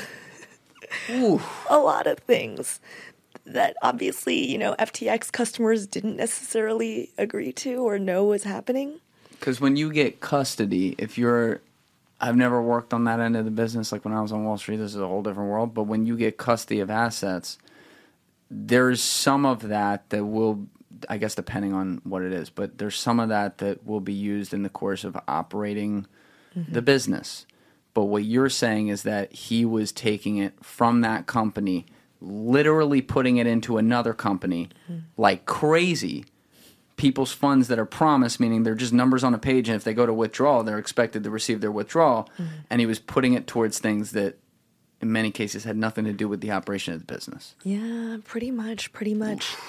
And I think the main way that customer funds ended up getting used was that Alameda Research took a lot of third-party loans, or they had a lot of open-term third-party loans. And in June or July last summer in 2022, a lot of these third-party lenders were recalling their loans, and they didn't have enough liquid funds because they had used so much of their capital on these illiquid investments. So I think that was when a decision, I guess, was made to sort of use a lot of these FTX customer funds to repay these third-party lenders. And that sounds like when the majority of the problems sort of began. And who talked about that decision? Was that just the senior team at FTX, living in the mansion? It sounds like that decision was basically between Sam Bankman-Fried and Caroline Ellison, the CEO of Alameda Research. Also his girlfriend. Yeah. And Caroline Ellison was actually the one who directed the settlement team to actually repay the third-party lenders, but she claims that she did that under Sam Bankman-Fried's direction. And Sam has denied that to me personally. I mean, he's denied that in my conversations with him. How does he talk about her? Because they did date. They did date. He's just not the most sentimental person. He does seem sort of like he's not the most emotional, sentimental person, but he does sort of feel bad for her. He's sort of like tried to walk me through where he thinks her head is at given moments. He's told me that apparently she is actually quite religious for a lot of her life, and he was like, I don't know if she just feels the need to sort of like, I don't know, come to sort of confess everything she's done. And that's interesting. Yeah, so he's tried to walk me through a lot of that. But he said their relationship didn't end necessarily well, so they weren't on the best of terms afterwards. Yeah, no kidding. Yep. Mm-hmm. I don't think like international fraud on a scale we've never seen is a good way to end a relationship. But that's just me. Exactly, right? Yeah, so apparently they weren't on speaking terms for a lot of this, and they were just like, yeah, so it didn't end too well. Oh, but I guess going back to the explanation, well, Sam claims that he felt that the customer funds that they were using were sort of they were allowed to use those funds. How did he defend that? Well, because he claims that, FTX International had a margin trading facility, and Alameda Research was a customer of FTX. Granted, no other customers were allowed to use that amount of money, billions and billions of dollars, without posting collateral or enough collateral. And I think the collateral they were posting was like FTT token. But oh, that's nice. Yeah. So, but Sam basically has said I didn't think I was doing anything wrong. I didn't think I was doing anything improper. I thought that Alameda's a customer of FTX, so we got to borrow money on margin. I'm kind of No, you're doing a great job. This is really good because you're keeping it high level. That's what I want. Okay. If we're going into on this part of the balance sheet, that no one's going to follow, including me. So this is good. Well, I guess that's been Sam's main excuse, was that he said that, Alameda is a customer of FTX. They had a right to borrow some of the money. But just the thing is that at the end of the day, through a lot of the witnesses that came up in trial and people who just analyzed the finances, they were like, the numbers don't add up. You used way more money than the people who actually agreed to have their funds being lent out, etc. Right. So obviously his excuse didn't turn out to be true. And I don't know, at the end of the day, I think I kind of get the sense that in Sam's mind, he probably just felt that they had infinite money. I don't even know if he was being careful about how much money they were using. No, he definitely. If you look at the contracts, he's throwing $15 million to Kevin O'Leary for 3 hours. Exactly. Which turned out to be a good investment because the guy said, after he's arrested, I might still invest in him. So I guess, money buys some loyalty. This is true. He's throwing, and people like to get on all these celebrities and athletes who took it. Listen, it's hindsight. Totally. They were the biggest company in the world for the biggest thing. Their agent's coming to him and saying, this guy wants to offer you $20 million. They feel bad for him. He's a little nerd, but they're like, wow, he's a billionaire too. And he's nice. So they're like, all right, you're paying? I'll take it. Totally. There's no, if we end up finding out that some of these guys, knew it and started doing something, that's different. Yeah. But that's... They didn't fucking know. Yeah, that's not the vibe I get here. Yeah, I personally don't have any anger towards those people who promoted it. I'm you guys didn't fucking know it was a scam. Yeah. A lot of them lost a shit ton of money because they left money in FTX. So right. And even we got some good ads out of it too. Yeah. The Larry David ad is one of the best things I've ever seen in my life. They're creative over at FTX. Good job, guys. I know. They did a great job at marketing. Yes. Good job, Sam. But what ended up causing... Because I'm trying to remember this and piece it together. We'll get to, in a minute, CZ and Binance and how it collapsed on November 11th because he couldn't save it. But what was the initial thing that caused the panic? Before all that conversation happened, what was the first thing? I don't know if it's October 30th, November 2nd. I don't remember. But it was early November. What happened? Early November, a balance sheet was leaked to actually one of my friends, Ian Allison at CoinDesk. He's a great reporter. But Alameda's balance sheet was leaked to CoinDesk, a little crypto news publication. And that sort of started some suspicions because their balance sheet was made up predominantly of FTT, which is a token that Sam basically made up, Yep. and other Sam tokens like or Sam coins, we've been calling them in court, like Serum and Maps, which are coins that he just made up and paid zero money for. So that kind of made people a little bit suspicious. But at the end of the day, Alameda and FTX were supposed to be completely separate entities. So even if there were problems at Alameda, that didn't mean that there had to be problems at FTX. Because Sam, in the public eye, had said that these companies are at arm's length. They are completely separate. So there didn't necessarily have to be fear about FTX because an Alameda balance sheet looked a little bit fishy. But I think that because of the leaked balance sheet, people were like a little bit suspicious. And then I think CZ's tweet did make people sort of panic. Yeah, so they had been enemies, though. Yes. Sam and CZ didn't. CZ is the founder of Binance. Mm-hmm. And they... Wasn't it that, like, CZ was an early investor in FTX or something? Is that right? CZ and then was. Where did they go wrong? CZ was an early investor of FTX, and I think that as FTX began to grow bigger and bigger, then CZ began to see FTX and Sam Bankman-Fried as like an actual competitor to Binance. So their relationship ended up becoming slightly more competitive, and there began like a little rivalry began to grow. So they were making like kind of snide comments at each other publicly. For example, I think that Sam asked once, like, is CZ even allowed in the United States? Is he allowed to go to DC? Apparently that's something that pissed CZ off quite a bit. You don't say. Yeah. So it started with sort of like snarky comments at one another, and they just had a bit of a rivalry. But CZ, so Binance had stake in FTX, and then Sam decided he wanted to buy back all of that stock or whatever. And that was, I think, the first time that customer funds actually ended up getting used. I think they spent about $2 billion buying up Binance's stakes. Well, so it was $2 billion. When was that? I think that was that might have been 2021. Whoa. But I could be wrong. On that. They used customer funds to do that. Well, so it wasn't all customer funds. Apparently, it was like, I think it was $1.2 billion was not customer funds, and then $1 billion was customer funds. Ooh. Yeah. So I think that's when this problem sort of began. But then obviously there were bigger ways that customer funds ended up getting used. And so now they have, after that, you have regular people in the months and over a year after that who occasionally want to take out money. Mm-hmm. And I'm guessing they're looking on the back end and they're like, oh, we're getting a little close to that line. Mm-hmm. And so they start doing more of it. And he starts basically running some of this through Alameda, thinking it's going to be the same company. Mm-hmm. Did he discuss with you, or have you heard him discuss through other journalists at this point, or at the trial, about people who may have advised him on this stuff, even unknowingly? Like, I'm talking people outside the company. Like, this guy had access to he had access to the best people in the world.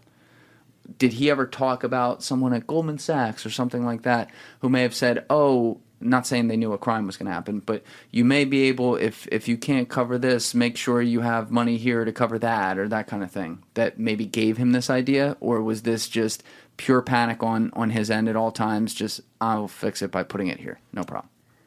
Yeah, he never really brought up anyone having it as like an idea or anything like that. He did say that they had he claimed that he had his legal counsel's blessing on everything they did, but I don't think but that's the thing is, like, it's like, yeah, your legal counsel helped you write up contracts and helped you facilitate loans and things like that, but your legal counsel didn't know that you were stealing customer funds. They're not there watching you hit the enter button and move it over. Exactly. I mean, it is, and I always try to remind myself of that. It's very obvious after the fact. It wasn't obvious to people during it. Yeah. I mean, I'm friends with Anthony Pompliano, who's been in the space forever. I've known him for a long time. Really good guy. Very smart about this stuff. Right? Now, you can go make fun of tweets he made about this 2 years ago and have a fucking day. But they didn't know, man. Yeah. People did. He really... You know, I remember Pomp had him on his podcast. I want to say it was either September 2019 or September 2020. I think it was September 2020. And it couldn't have been more than a couple months before FTX collapsed, and obviously I didn't see it coming. I had come across it. I said, oh, Pomp had him on. And I got through maybe, I don't know, 20, 25 minutes of it. And I stopped it because I said, okay, either I'm really dumb or this guy's full of shit. Really? And immediately my decision was, I'm just really dumb. I know this guy's great. That is exactly what I said. I was like, this guy knows what he's doing. He's got it. Like, I'm just not going to listen to the rest of this. It's too much for me right now. I'm busy. That was my thought. Yeah. So it's not like I sat there and said, it's definitely that. Now it's obvious. I mean, that's how I felt when I first started talking to Sam. I actually went into those conversations with an open mind because we didn't have any other evidence. And Sam was giving me his excuses and explanations for how everything happened. And he was giving me this really convoluted excuse about, well, you know, FTX International was a derivatives exchange. So obviously we had margin trades. And then he was going into how margin trade, like he was going to their margin trading facility. And this is all, like, I've never fucking margin traded in my life. Even as I'm trying to explain it to you, I'm kind of like, did I say that word? Is that the right way how it all works? You're fine. Because I've never even fucking margin traded. But Sam was trying to give me this really convoluted excuse. And at the time I was like, is this even, like, plausible? Maybe it is plausible. Maybe this is a plausible excuse and I'm just too fucking stupid. Like, because he was just giving me something really long-winded. And he probably was somewhat intentionally, like, trying to obfuscate and make it confusing for someone else to listen to. But, yeah, I had the same sort of reaction when he was giving me his excuses about how customer funds were used. I was like, I'm just too stupid to understand this. How much did he talk about? I mean, we know he gave you the viral moment with mentioning that he donated to both parties. But then when you went to talk to him more, how much did he talk about the strategy there and how he felt for real politically versus just what the money was flowing to for perhaps power? He told me he was center-left, so he's not like crazy left-wing. He said that, like, he kind of listened to political advisors. Like, he wasn't the one who was sort of making the decisions about who should donate what to and how much. That's kind of what he said. And he also has said that, like, he was mostly focused on donating to politicians who were in support of pandemic prevention. So I don't know if he was being completely forthcoming about all of that. But I also think that one of his sort of political advisors was his mom, because his mom has come out in trial and she was sort of directing who should give which donations so that it looked best for her little super PAC or whatever called Mind Again. So she was sort of directing, like, hey, this donation might look better if Nishad gave this donation so that it doesn't look like this is such a family affair. If Sam Bankman-Fried gave our super PAC a donation, it might look like too much of a family affair. God, there is no money in politics that doesn't look dirty as hell. I know. It never looks good in a courtroom if it gets there too. Yeah. God help you. Yeah. You can make something innocuous look dirty there, and it probably is. Yeah. I mean, that's bizarre. Like, his parents. You're talking about the political side now, but in some of the stuff I've read too, his parents were also. They had some knowledge of what's going on at the company. Mm-hmm. Do you think they knew he was fucking some shit up here? Yeah, it's pretty crazy. His dad was quite involved at the company. They also made quite a bit of money. Yes. Yeah. But I feel uncomfortable throwing around an accusation about what exactly they knew, because I read the entire lawsuit against them and there wasn't like a smoking gun where they were ever having like an explicit conversation about the use of customer funds, for example. So, you know, a lot of employees at FTX and Alameda didn't know what was going on. I've talked to a few employees and they really had no idea. It seems like most of the customer fund conversations were sort of very exclusively between Sam Bankman-Fried, Caroline Ellison, Gary Wang, and later on Nishad Singh. So his dad could have known. His dad obviously was quite involved with the company, was obviously very close to Sam, and I'm sure they had lots of conversations behind closed doors. But there wasn't smoking gun evidence in the lawsuit, so I can't really throw around accusations and say that he should like be indicted or anything like that. Yeah, I think you already put enough indictments on there for him. But so you leave him on the 27th. You ended up going back, right? Mm-hmm. When was that? Ooh, when was our next visit? Okay, so after the 27th, I told you I had to give my ID to the guards and everything like that. So I didn't actually tell anyone about that conversation afterwards. I wasn't sure if I was going to post about it or not. And then the next day, I woke up to a fucking message from the New York Post, or an email from the New York Post saying, we're going to run an article about your visit to Sam's.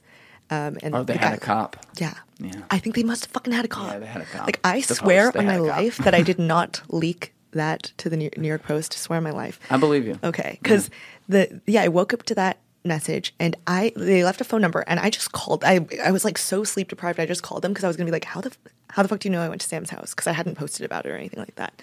And they're like, we have our sources. So, like, so you spend any time in his bedroom? They literally went fucking straight to that. And I was like, what the fuck? We were in his, I said library. I was like, we were in his library. So they kind of were just fucking goading me for That's a fucked quote. up. Yeah. And I didn't even know that they were going to use the quote, but they were like kind of pushing me because I just initially just called to be like, how do you even know about this? So those quotes ended up getting used in an article, and they also pulled an old bikini photo of me from like fucking college. And then so they put me next to Sam Bankman-Fried, me in an old bikini photo from so many years ago, and wrote, that's fucked up. Sexy crypto influencer pays a late night visit to FTX bad boy. It's because they got beat on their scoop and they're just salty about it. Fucking bitches. That's really fucked Fucking up. I'm bitches, sorry that yeah. happened to you. It's okay. It was kind of funny. It was upsetting at the time, but it's kind of funny now. But yeah, so that happened. So I actually like just didn't want to go back to Sam's house for a while afterwards because I was like, if it gets leaked again, like I don't want to fucking deal with this shit again. So I didn't go back to his house for probably a couple weeks, and I think that we had our second visit in January, maybe 2 weeks later. What's your so that story comes out though the next day that is at least alleging you went there, so people are picking it up. Mm-hmm. What's your contact with him between then? Like, are you texting him regularly? I was worried that he thought that I like wanted that story out. So I think I messaged Sam. I was like, hey, I didn't tell the New York Post about this. Like I obviously wouldn't want like a salacious article about that out. But I was like nervous if he'd want to talk to me again. And then I think he responded to me a couple days after that. And yeah, we had our next visit in January. You know what? I'll bet he might have liked that story. No, I'm serious. Because he's at the low of the low right now. He just lost all his leverage. He has no access to his bank accounts. His internet is fucking, like, monitored. He's got cops around his house. He's the punchline of the world. He probably likes it. He's probably like, oh, yeah, look at me on page 6.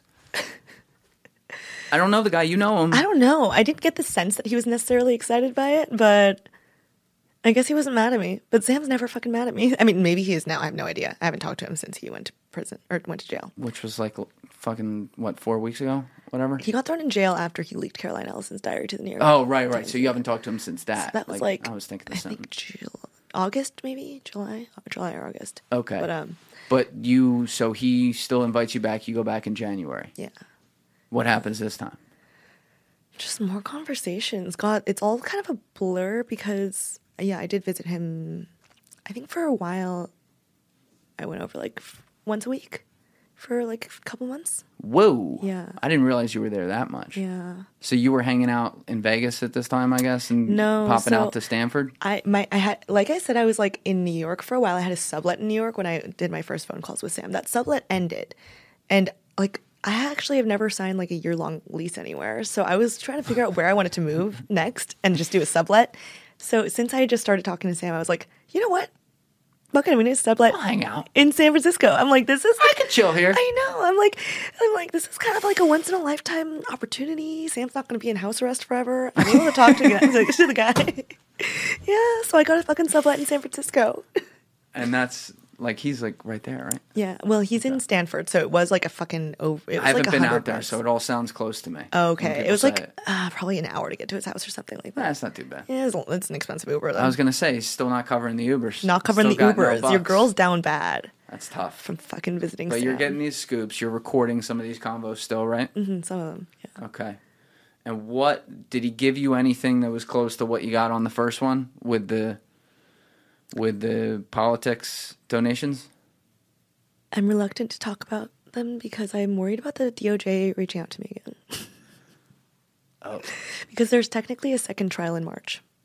Right. What's the second trial for? The second trial is for 5 additional charges that came in superseding indictments after Sam Bankman-Fried was initially extradited to the United States for his original 8 charges.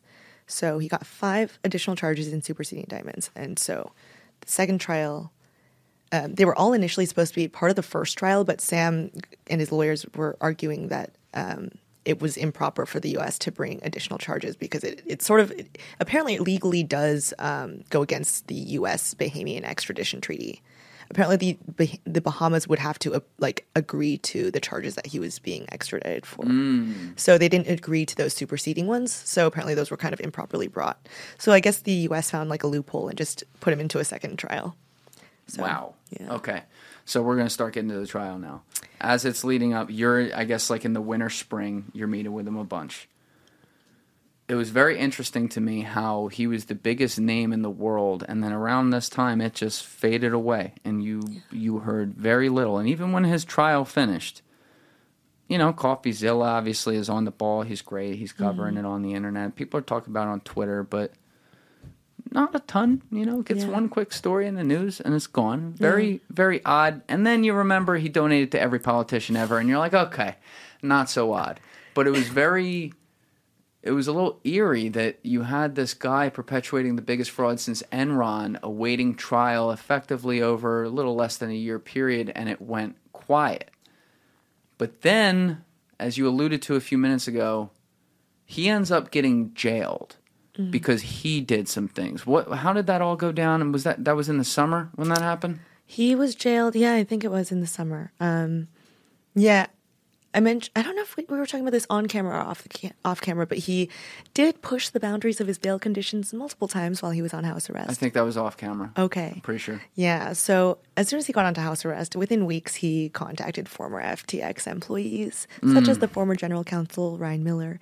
And Ryan Miller immediately brought this to the government. And, and screenshots are now public. But I think the message was like, reconnecting. Sam was like, reconnecting. He was like, I know we didn't leave off on the best foot. And I was like, this sounds like a fucking message that you'd send to like a fucking ex-boyfriend. I have a hard stop at 3 o'clock, so let me know. Oh my God. Whoa. Right. So that was a strike, but that didn't jail him. Yeah, that didn't jail him because the judge was like, this is potentially witness tampering. But also it's not like, Sam was like, I wasn't trying to witness tamper. I was just trying to... Please, Sam. I'm just trying to reconnect. So, okay, it was like one strike. Then a couple of weeks later, or in February, he got caught using a VPN. Oh, that's not good. He claims it was to watch the Super Bowl. Well, so Sam says that he has His parents don't have a TV in their They house? actually don't have a TV, but also I'm sure there's Really? other ways to watch the Super Bowl. But Sam said that he has this international game pass that he bought in the Bahamas to watch sports.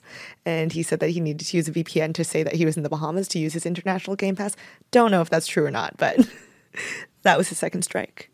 Because they obviously didn't have, since he was using a VPN, they didn't have evidence of what he was doing on there. So it obviously looks sketchy.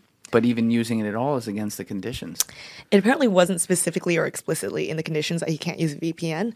But to me, I was like, Sam, it seems like it'd be pretty common sense that you probably shouldn't use a VPN when you're like on house arrest. Yeah, I'll say.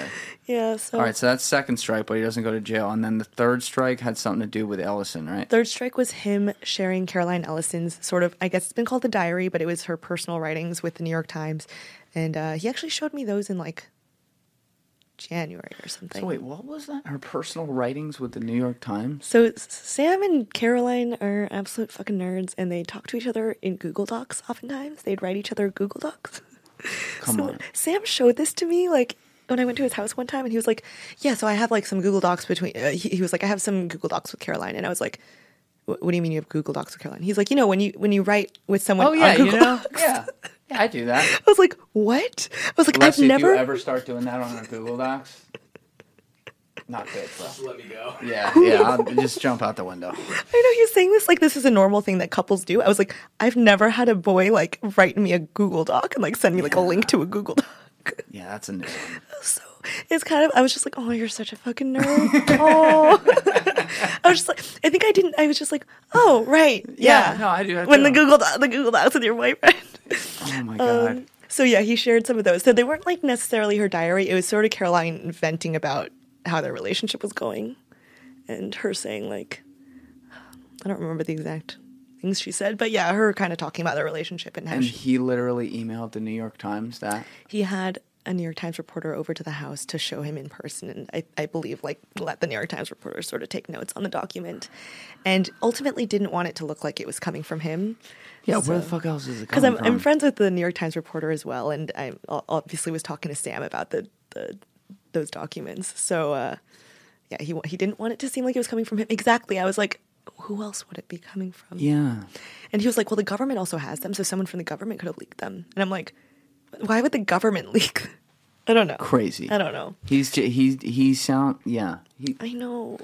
Sometimes I'm like, for someone who is known for being so smart and intelligent, allegedly, I'm sometimes just like, what? This defies logic. Like, what the fuck are you talking about? God, his lawyer's just sitting in the back room like, oh my God. I know. Oh. Ultimately, even like him doing that whole thing, he knew that he was taking a risk doing that. And I'm like, what was your end goal? What did you think you were going to get out of leaking these diaries? Like, I think he ultimately obviously was hoping that maybe Caroline would be painted in a somewhat negative light. But I was just like, if anything, this is somewhat sympathetic to Caroline. She's sort of like sad about your guys' relationship. Like, Yeah. I don't think it's painting the picture you think it's painting. Well, she also had a weird arc with this, though, too, because right when this drops, within a few days, we hear apparently Caroline Ellison is cooperating with the feds. There was then the pic. I don't know if we can find this, Alessi, but I'll find it after if we need to put it in the corner of the screen. There was a picture of her in Starbucks in, I think, FIDI by the Southern District of New York offices, Yeah. taking in people. Twitter sleuths were like, oh shit, she's here meeting with them, looking fine. Yeah. And she becomes one of the main witnesses along with Gary Wang. Yeah, Gary Wong. I Wong guess. on the indictment. I think there were a couple others. But then there was a report, I'm losing my timeline now, but somewhere between then and the trial, there was a report that apparently she had rescinded on her deal with the government and was now no longer a cooperating witness. And then I don't remember, I must have just missed it, but I don't remember the story that suddenly said, oh, it's back on. What happened Sam and there? I actually talked about that because that had just come out in the news. And Yeah, that's it. There's the picture right there. Yeah, I think it was just the story that she had rescinded, I think, was just false. I think that there was some, like, it sounded like the FTX Chapter 11 team had requested some documents from her and that she just hadn't responded to that or something like that. But she hadn't rescinded her cooperation with the government. So it was something that was, I think, misinterpreted in the press. Got it. But, yeah. So she had failed on some cooperative thing. Yeah. But it didn't say, but she didn't rescind her cooperation. Okay, so she was on Team USA the whole way. Team USA. All right, got it. So let's get to the trial. Okay. So I would imagine you're spending so much time with the guy and everything, at some point there, you kind of like, I'm definitely going to be covering this trial, right? Yeah. Oh, Okay. yeah. How many days was it? The trial, I think it lasted around 4 weeks. And it started like October 3rd, October something 3rd, like that? Okay. So you come to New York for this. You're subletting somewhere in New York now. Back here. You're in the courtroom every day? Every day. Sometimes I had to wake up at 1 a.m. to make it into because I wanted to be in the main courtroom. There's main courtroom where you can actually be in the room with Sam Bankman-Fried, his parents, his lawyers, the judge. And there's only 21 spots in that courtroom. That's how small it is in the SDNY? I mean, because there's other seating for his family, there's other seating for lawyers, but for the public and press, both mixed together, there's only 21 seats. Whoa. So, like, every fucking morning, there's New York Times reporter, like, sitting outside, so they don't get any special treatment, actually. So I was lining up at 1 a.m. with, like, fucking other reporters from reputable publications. So how close you're in the courtroom then, literally, like in the main one. How close are you to him? He's probably, like, 4 or 5 rows of people away. It's pretty close. And he is facing the judge, though, so that's Yeah. the annoying part. Like, we don't get to see his reaction, and we're not, like, making explicit eye contact. During the breaks, I would try to, like, I can't wave at him. I asked one of the court marshals, I was like, can I wave at Sam? He was like, no, what the fuck? Why would you ask me? He was like, you obviously can't fucking wave at him. He was like, I would throw you out immediately. Hi, Sam. I just want to be like, I was like, can I do, like, explicit gestures at him? And oh my God, I just thought it'd be funny. I was like, I'll just be like, Well, I'm aware of the rumors. Before I forget, though, the most important question here is, though, did you get a good look at the sketch artist in there? yeah, I could see You him. did? But no, that one that makes Sam look like a hot guy. That's not real, right? no. All right, thank God. Because that was being passed around as real. I'm like, there's no way. No, that wasn't real. There's no way. Yeah, no. He looked like a fucking TikToker. You could watch them from behind drawing the sketches. Bro, all right. So it didn't look like that. Okay, good. But he's in there. You're in there with some other reporters and a few other random people. And this is a thing, as someone who's not a lawyer, I get confused with this sometimes when they're like, oh, they expect the trial to last X number of days. How do you know that, though, when you don't know what the witnesses are going to say or what they're going to be asked? Totally. And like when the prosecution rested, we didn't even know if Sam would actually bring his case or bring his side. Like apparently they can decide not to, which I don't know why anyone would go through all this and decide not to. Sure. But like there was a day where they were like, okay, come back to us with your decision about whether or not you're going to bring your case. So I guess just going through all this, there's a lot of uncertainty. So they didn't actually give us an exact time frame that the trial would last. They actually originally gave us 4 to 6 week time frame. Okay. And it ended up being 4. It went really fast. Yeah. And how was the jury selection on that? Were you in there for that? I was, and it was so boring. So those days I barely remember. They're just like, strike, ask them a random question. We're hearing random people giving excuses for why they couldn't be there. They were like, I have a trip to Hawaii, like things like that. So, all right, we'll get to the jury later by the end, but because I have some questions on that. But obviously you thought Sam was guilty, and so does everyone else, and he was definitely guilty of stuff. But how strong and aggressive was the government's case versus your expectations? Oh my God, the government's case was like airtight. Like they had so many examples. They obviously had his best friends cooperating against him. Yeah. It was airtight. Like I didn't think I never really thought Sam had a chance because I think that the conviction rate is in the over 98%, yeah. 97, 98. Insane. Yeah. And I remember on house arrest, I would ask Sam, like, what do you think your odds are of getting out of this scot-free? And there were multiple times in which he said, like, 50% chance. This goes to show just, like, how I think that Sam is genuinely delusional. Yes. I think he's more delusional than he is, like, an actually evil, malicious person. I think he genuinely, like, thought that everything that he did was just going to work out just fine. Not saying that it's okay to ever use customer funds without their consent. I don't think he like ever thought that he was ever going to actually hurt another person in this because he's just fucking delusional. Yeah, I don't to this day think he's an evil guy. Yeah. I think he's an idiot. Oh, completely. And I think he's delusional. I think that's spot on. Exactly. I think he he's just delusional. doesn't have a grasp of reality. He's reckless. Like he admits to me that he has a really high risk tolerance. I've been like, do you have a high risk tolerance? He's like, yeah. Well, I think everyone else's risk tolerance is just too low. Like he says things like that where it's just like, oh, this is a little delusional. Overconfident, obviously, reckless, really high risk tolerance, and delusional. So I think he's a lot of negative things, but I don't think he's like an actually malicious, evil person. Like I don't think he set out to do this so he could like run away on a fucking super yacht. The crazy thing is though, there's no way 50-50. There's no way his lawyers are telling him that. There's no way. I know. And he would say like, well, I think I'm more bullish on my odds than other people, but I think like 50 bullish. Oh, God. I'm like, maybe you should be less bullish on things. Yeah. Take the deal, Sam. Yeah. And what was he offered deals along the way? He wasn't offered a plea deal. And I had asked him that during house arrest, and it was announced on the first day of trial that he wasn't offered a plea deal. And Sam was like, yeah, I wasn't offered one, but he was like, I don't think they'd offer me anything reasonable. He was like, I think he said something like, I wouldn't take anything below a few years on house arrest.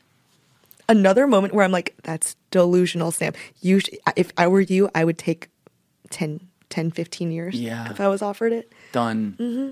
And he's like, I'd take like a few years on house arrest. I mean, that's the thing. I think that Sam genuinely feels he's innocent because I think he is like, well, I didn't mean to hurt these people. But I'm like, yeah, but you did the things you're being accused of. I don't think your intent was to literally harm people or to... I really don't think his intent was to just buy a bunch of luxurious shit. He obviously had a really nice apartment, a $35 million penthouse in the Bahamas. But I've been to his house a bunch of times. He's not someone who like cares about fancy things at all. He's always wearing like a fucking t-shirt with like food stains on them and like... Yeah.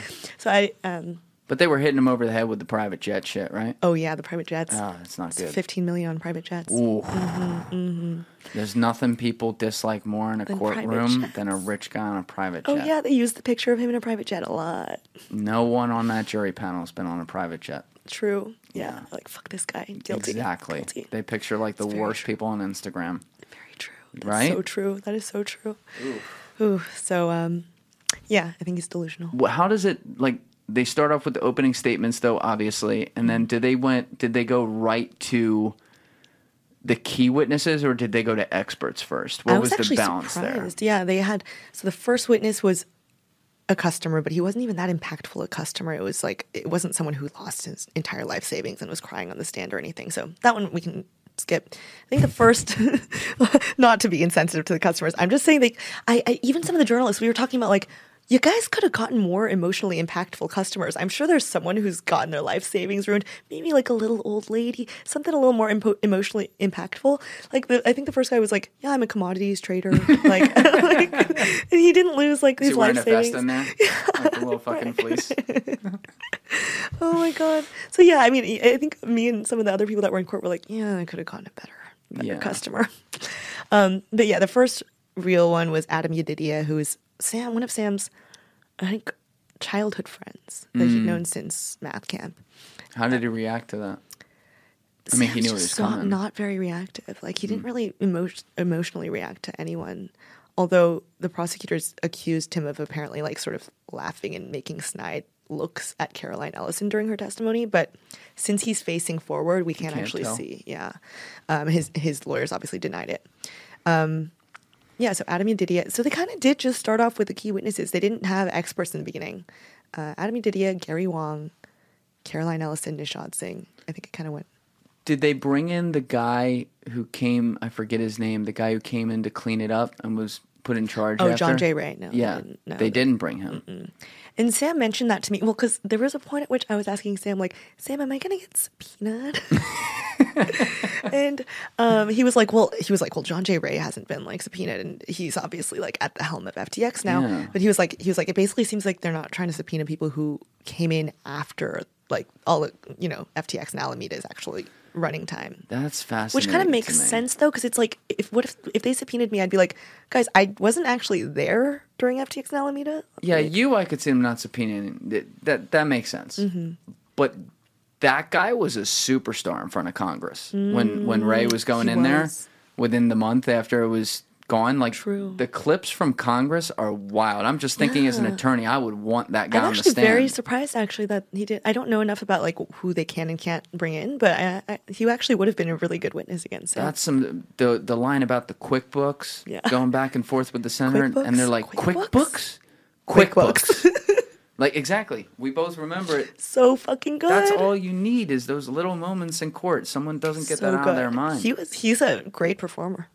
Yeah, and he had he was the guy who cleaned up Enron, I think, right? Yes, he was. So this dude's been around. I know. He's seen this shit, and that was so compelling. It was. Wait, did you see Michael Lewis in the courtroom? He did come to the courtroom. Son of a bitch, he actually showed his face. He did.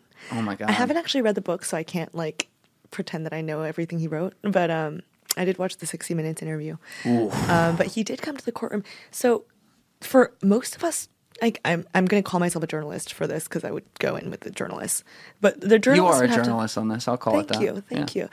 And for legal reasons, I need to be a journalist. Yes. So we'd all have to line up, and I'd fucking wake up at 1 a.m. I'd wake up at 1 a.m. and line up outside the courtroom.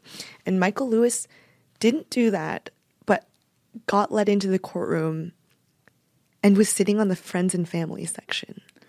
So that must have been said. Okay. I don't know if, like, he had a different plug or if his family, like, literally wanted to fucking bring him in with them. But a different plug. It literally felt like this is the fucking hottest nightclub. I'm like, this is the hardest nightclub I've ever tried to get into. I'm like, I have to line up outside like a bitch. So sad.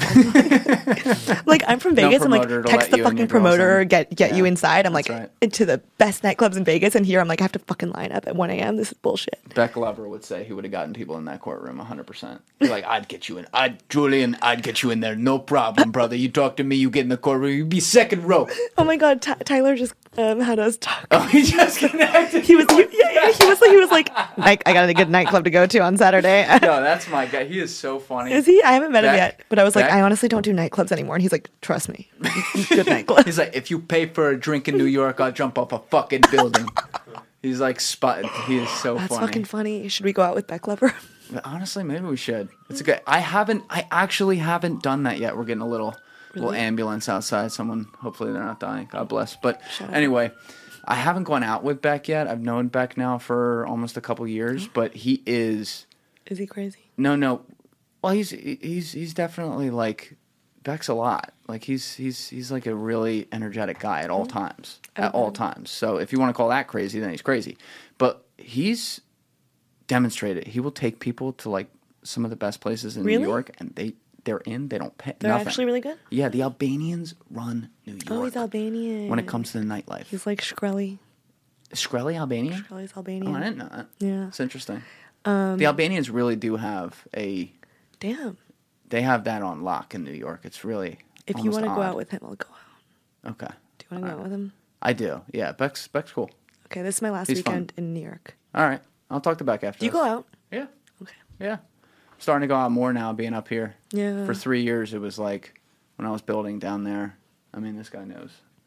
It I was like- just 7 days. It's still 7 days a week, but at least like I'm here now, so I go out every now and then and like actually get the social life going again. But Yeah, I need to start socializing again because I didn't go out at all during trial because it was like all consuming. yeah, so. all the time, 100%. Yeah. So Michael Lewis is sitting with the friends and families, though. Yeah, so- Did his 60 minutes drop? I can't remember during the trial. It was like the day before. So I actually, they asked the jury, they were like, did anyone see the 60 Minutes episode? So they actually asked that to the jury. So it dropped like, I think the day before the jury selection. If people didn't see that, that's tough to watch. I know. I mean, What do you think happened? Do you think he just got? I mean, you've been close to Sam, so you would know like it's what can kind of happen. hard for but- me because I would say that I don't know if this will be a positive thing for me to say, but like I also think that I'm slightly more empathetic to Sam than the general public. Because You I are. do see, yeah. So I can't say that I'm like completely like disgusted by Michael Lewis feeling empathy for Sam, but I also am just like some of the things he said, I'm just like, I don't He know. was in about that. denial about Yeah. his culpability. Like even being like, if CZ had never cast aspersions on FTX, then they would still be a thriving company. I'm like, I don't think that's what the problem was. I think it's like the fact that, you know, FTX was kind of like a house of cards built on tokens that Sam created himself, and also there was like a lot of use of customer funds. If the financial crisis hadn't happened, Bernie Madoff would still be running a thriving Ponzi exactly. scheme. Well, because the thing is, Sam to his very last days still was like, yeah, he still feels that if CZ hadn't done that, FTX would still be running, and that he thinks that he could have gotten enough funding to plug the hole, etc. And you know what? Now that we're back in a bull market, I actually am kind of like, you're probably right in that if you didn't file for Chapter 11 bankruptcy and somehow managed to hold over up until like I don't know if we're actually in a full-on bull market. If you managed to hold off, your company might actually still be running.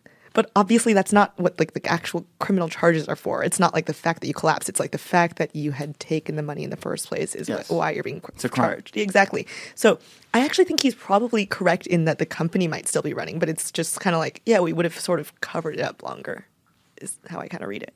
So Do you find it odd that a guy like Sam took the reins to start something like this and was able to actually do it?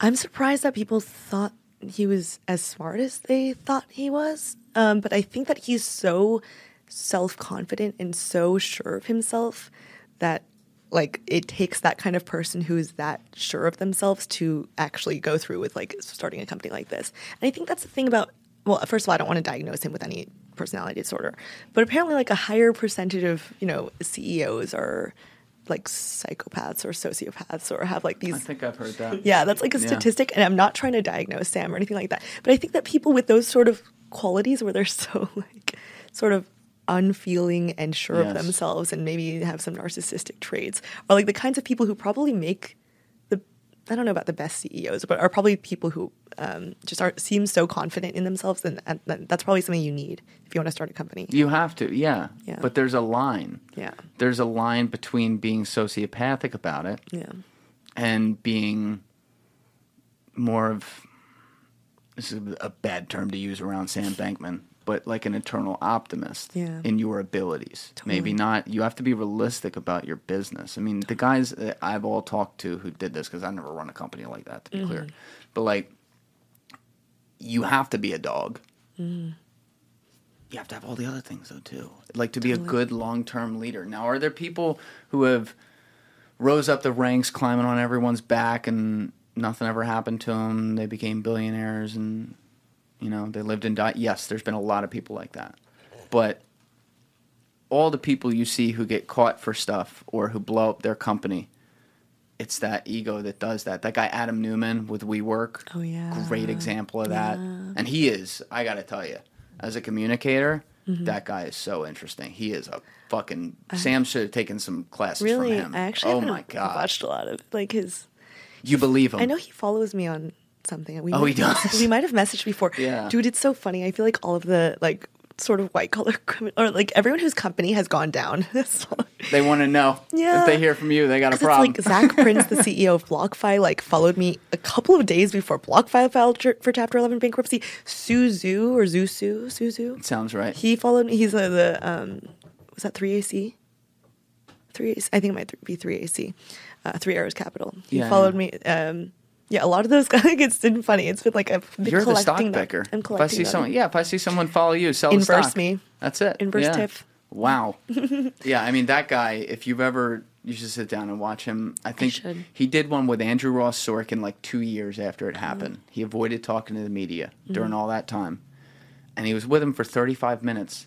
And like, I know the guy is bullshitting me, but I believe him. Really? He's got the Bill Clinton thing, bro. Damn. You're just like, I did not have sex with that woman. And you're like, you know what, Bill? I know you did, but I fucking believe you because I think you believe it. Yeah. Right? Yeah. Some of those guys, they're That's like interesting. that. I should watch them. Yeah. That's a good point you have, though. Yeah. So he doesn't, but he's not, you wouldn't call, we certainly all day haven't called Sam like the dog, but I guess what you're getting at is that when it comes to crunching the numbers and doing the things that require running like a financial house like this, since he has some of those abilities, albeit not cleanly, he has irrational confidence in his ability to do that. Yeah. And that's where it comes out. Yeah, totally. And I feel like it almost makes sense why he's so overconfident, just as someone who's in their 20s and was able to just like get so much billions of dollars in funding from investors so quickly at such a young age in like, I don't know, a couple of years. It kind of makes sense why he was just like, yeah, everything I fucking do, everything turns to gold. Yeah. Like it kind of makes sense why he has like a bit of a cocky attitude. I wonder how much his parents fed into that though. Probably. Just kind of giving him everything. Totally. Well, I feel like I've personally never talked to the parents, but I've read a couple interviews of the parents, and it's not what I heard. Yeah, they don't want to talk to me. No. They don't love me, but it sounds like they kind of always treated Sam as if he was sort of like intellectually special and superior, and like they probably sort of fed into that mindset that he's kind of smarter than his peers. Well, to be fair to him for a second, and I mean this seriously, not with any type of shot at him. Yeah. He's got to be a little autistic, right? Yeah. I mean, I think so. I've asked Sam that, and he's been like, he thinks he must be on the spectrum somewhere. I wasn't laughing before you did. I think he's a little autistic. He's definitely, and that actually is some points in his favor there because there are natural medical dissociative. I think so. Yeah. Completely. That's why sometimes when people ask me if I think he's a sociopath or something, I'm kind of like, there's actually quite a few similarities between sociopathy and autism. And I can't, I think he has some interesting traits. Like he struggles to empathize with people sometimes. And I'm kind of like, sociopathy or autism? I can't tell the difference. I really don't know.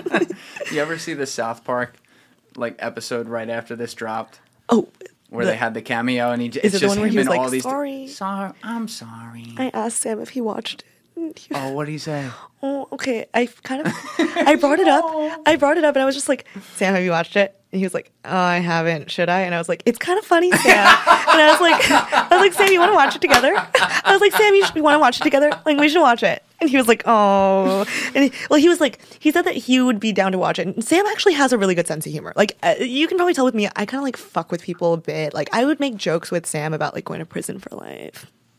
So I'm not trying to be mean. I just joke about really horrible things. I joke about myself too. I joke about how I lost a shit ton of money. So I would make jokes with him, but I was just like, yeah, I described it to him. But But in the moment, he kind of was laughing about it, and he was like, "Oh yeah, that sounds kind of funny. That's not that bad."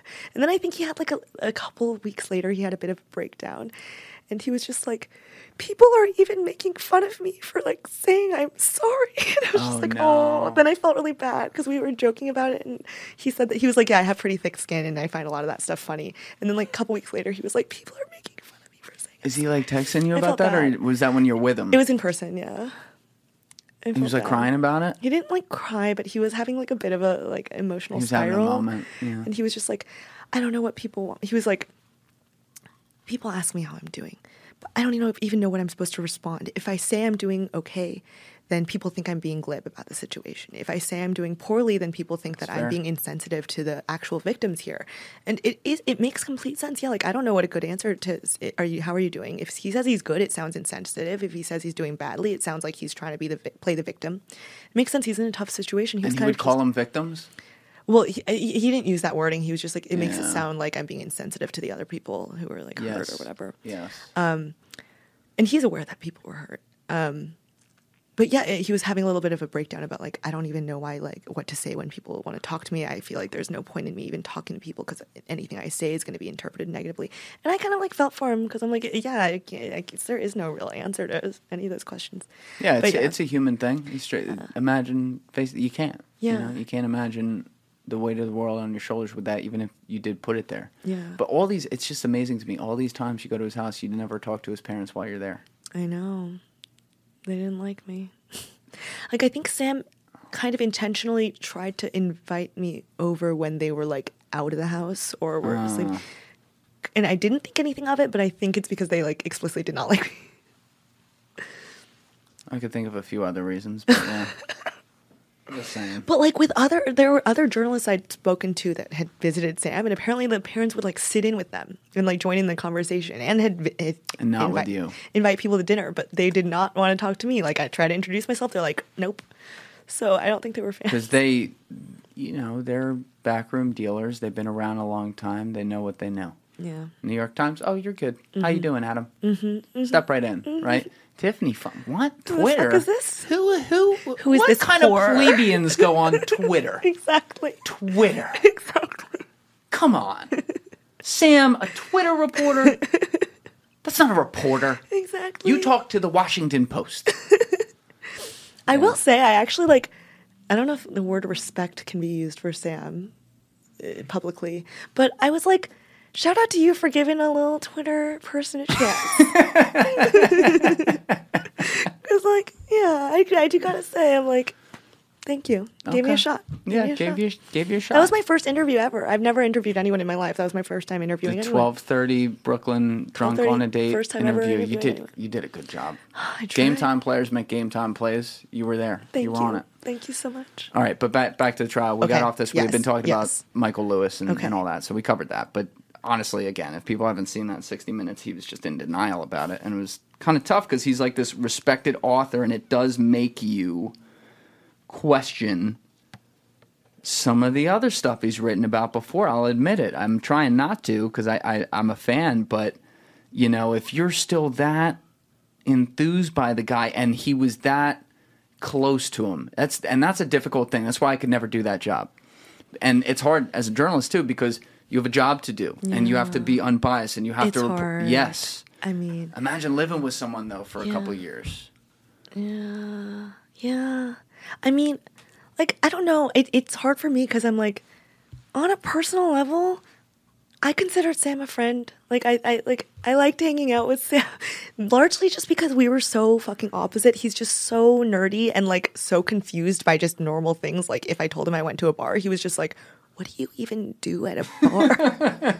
And I just found it sort of endearing in a very nerdy way. I thought our conversations were kind of funny and interesting because he was just we were both alien species to each other. Yeah. Because I'm someone who went backpacking and partied and socialized a lot, and he's just what do you do at bars? I visited the climate you care about so much. Come on. Bars are climates too. Yeah. I was like, you have drinks and you talk to people, and he's like, so you drink alcohol and you just talk to random people? Yeah. He's come on. I know. Come on. Got a little tism. Yes, definitely. That's not a bad thing. That's one way to say it. It's not a bad thing. It's not, listen, literally the most talented people I in the love world. autistic people.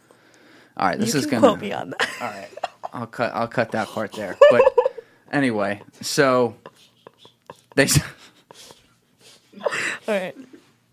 I was doing a good job. I was holding it for a minute.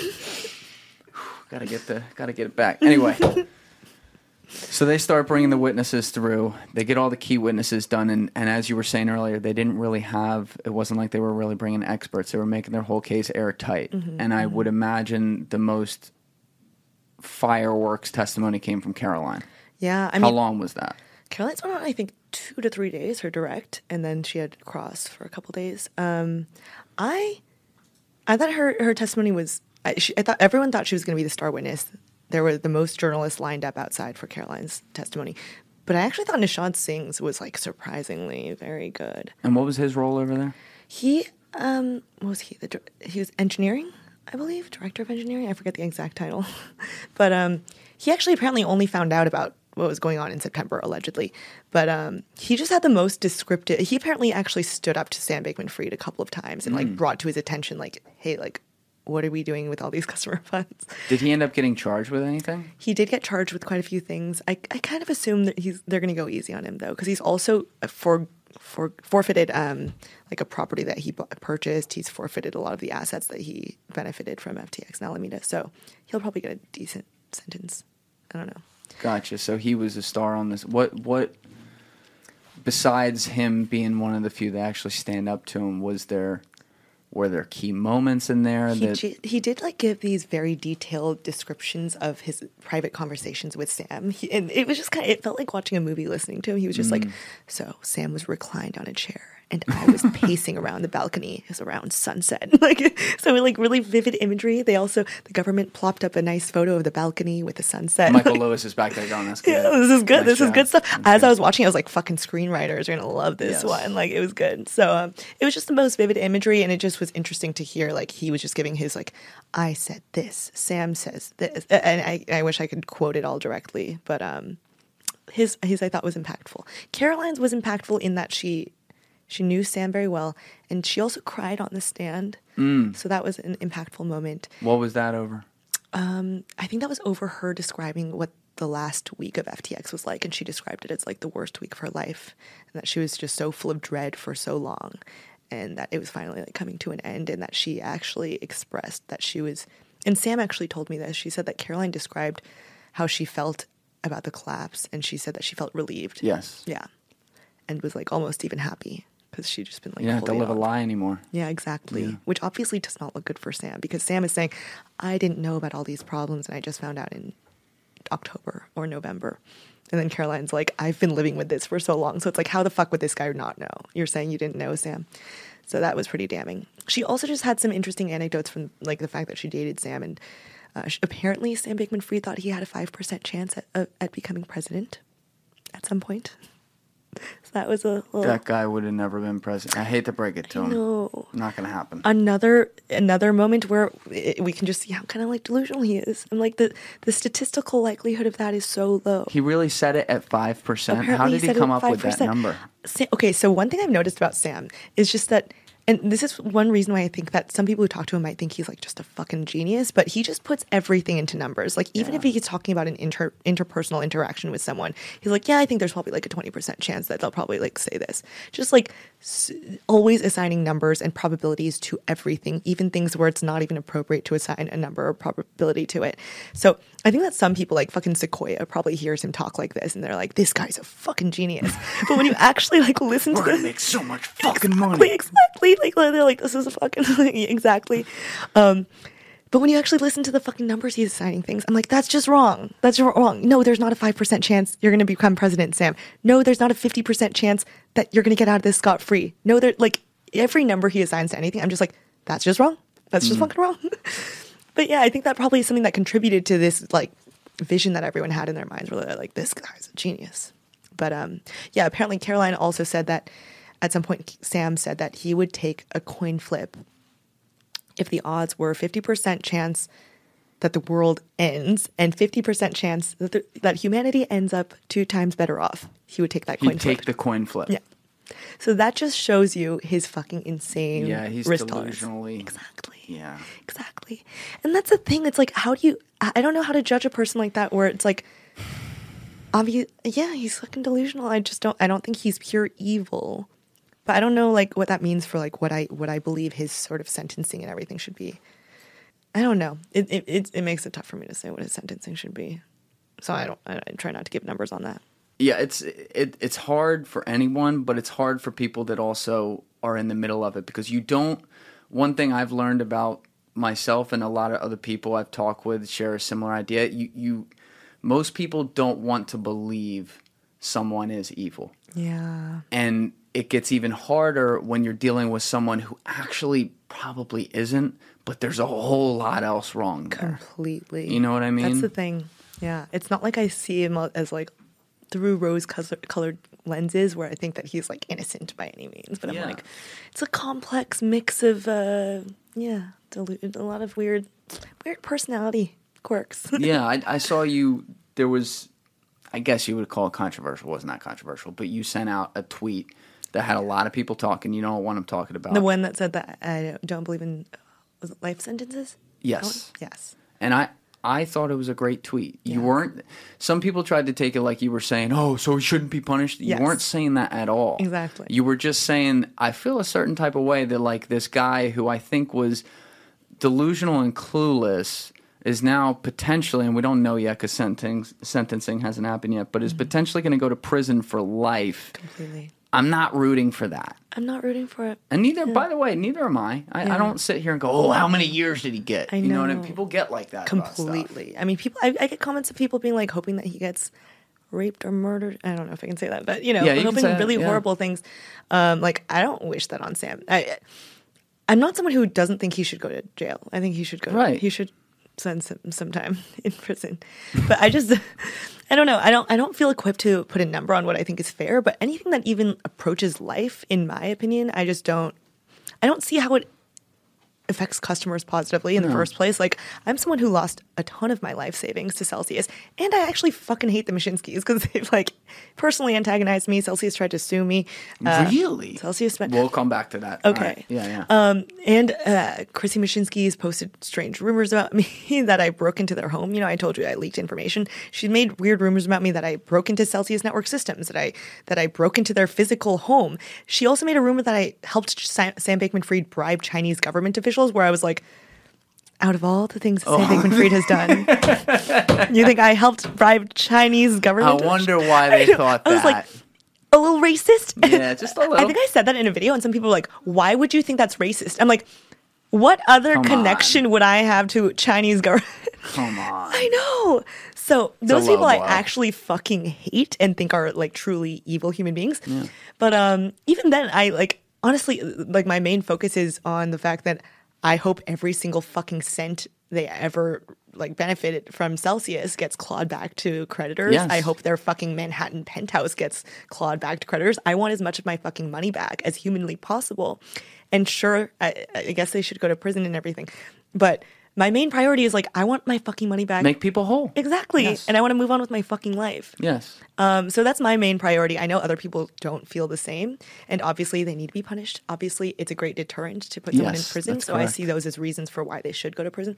But it's never been like my main focus for either Sam or the Mashinskis. And I'm not going to lie. I obviously like Sam more as a person, but yeah, I mean, there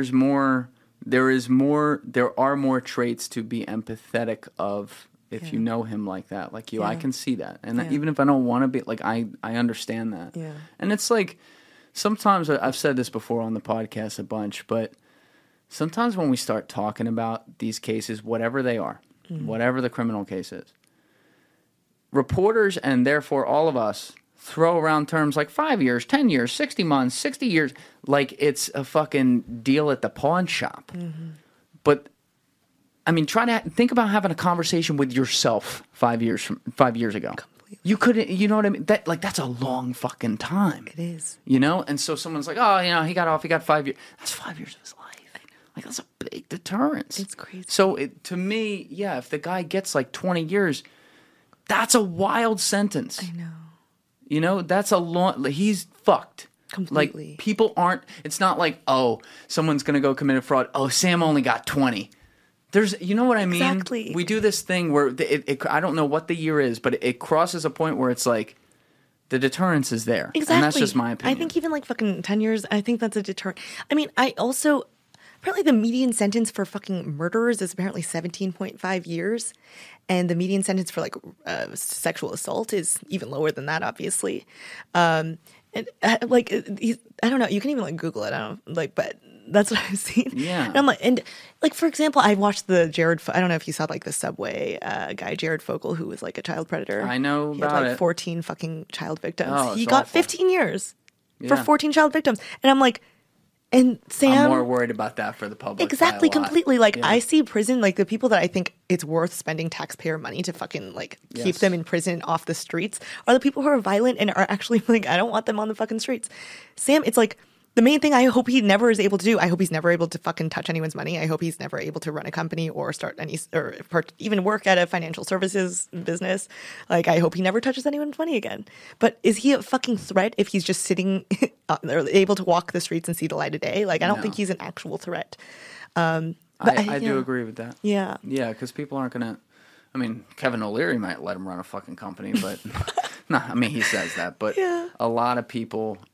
I tend to agree. And like you said, there has to be something, because there has to be a deterrence. You have to Completely. create something that makes people go, ooh, I would never want that to happen to me. Completely. But you got to be careful with it. And even Matt will talk about, Matt Cox, obviously, he's so open about the fact, I was guilty of every single thing Yeah. that they accused me of, and I had to go to jail for a long time. Totally. But he's like, when they gave me 26, I was a little surprised because my actual like victims were like banks. And he's like, now if I had he said I stole identities off homeless guys, which was interesting. But if I had completely taken away the life savings of people, a la maybe like a Sam Bankman-Fried or something, he's like, well, you know, if they give me 26, I would have understood Right. that. And there's something to that, It's you true. know? But It's true. you talk to him, he's like, yeah, I mean, it's got to be 15. It's got to Yeah, be something totally. like that. Like, you're going to jail. When you do something wrong, you're going to jail. That's just what it is. And that's why he ran from the FBI for many years. in Oh, his did case. he? Oh, right. Yeah. Okay, Yeah, he you mentioned just that. met Yeah, him. I just met him. You gotta check out That's his funny. story. It's pretty wild. But anyway, we're going back and forth from the trial. I kind of like this. But going back to it, so they bring all the witnesses through, and then, like you said, no one was sure what the defense would do. Was it only bringing SBF to the stand, or did they bring any of their own witnesses They too? had two witnesses who I thought were both not super impactful. I think one of the witnesses was a lawyer who joined or who started being Sam's legal counsel after the collapse. So they weren't there during the relevant time. And I was just like, what are you trying to, like, I don't know what you're trying to do with this. He seemed very, very sorry. Yeah, exactly. Like, he felt really bad. Yeah, So I was like, I don't think this is necessarily helpful to your case. And then they had like some expert witness who had just he looked for a really specific set of data in the FTX databases. And I don't even remember what that set was, but I remember the prosecution was like, so that's all you looked up? You didn't look up anything else? You didn't look at the movement of funds? You didn't look at any of this? You just looked up this? Nope, that's it. Exactly. So that was all Sam. Those were Sam's two witnesses, and then he testified. So How many face palms did you see from his attorneys? Like, how many of you? Like, Oh God.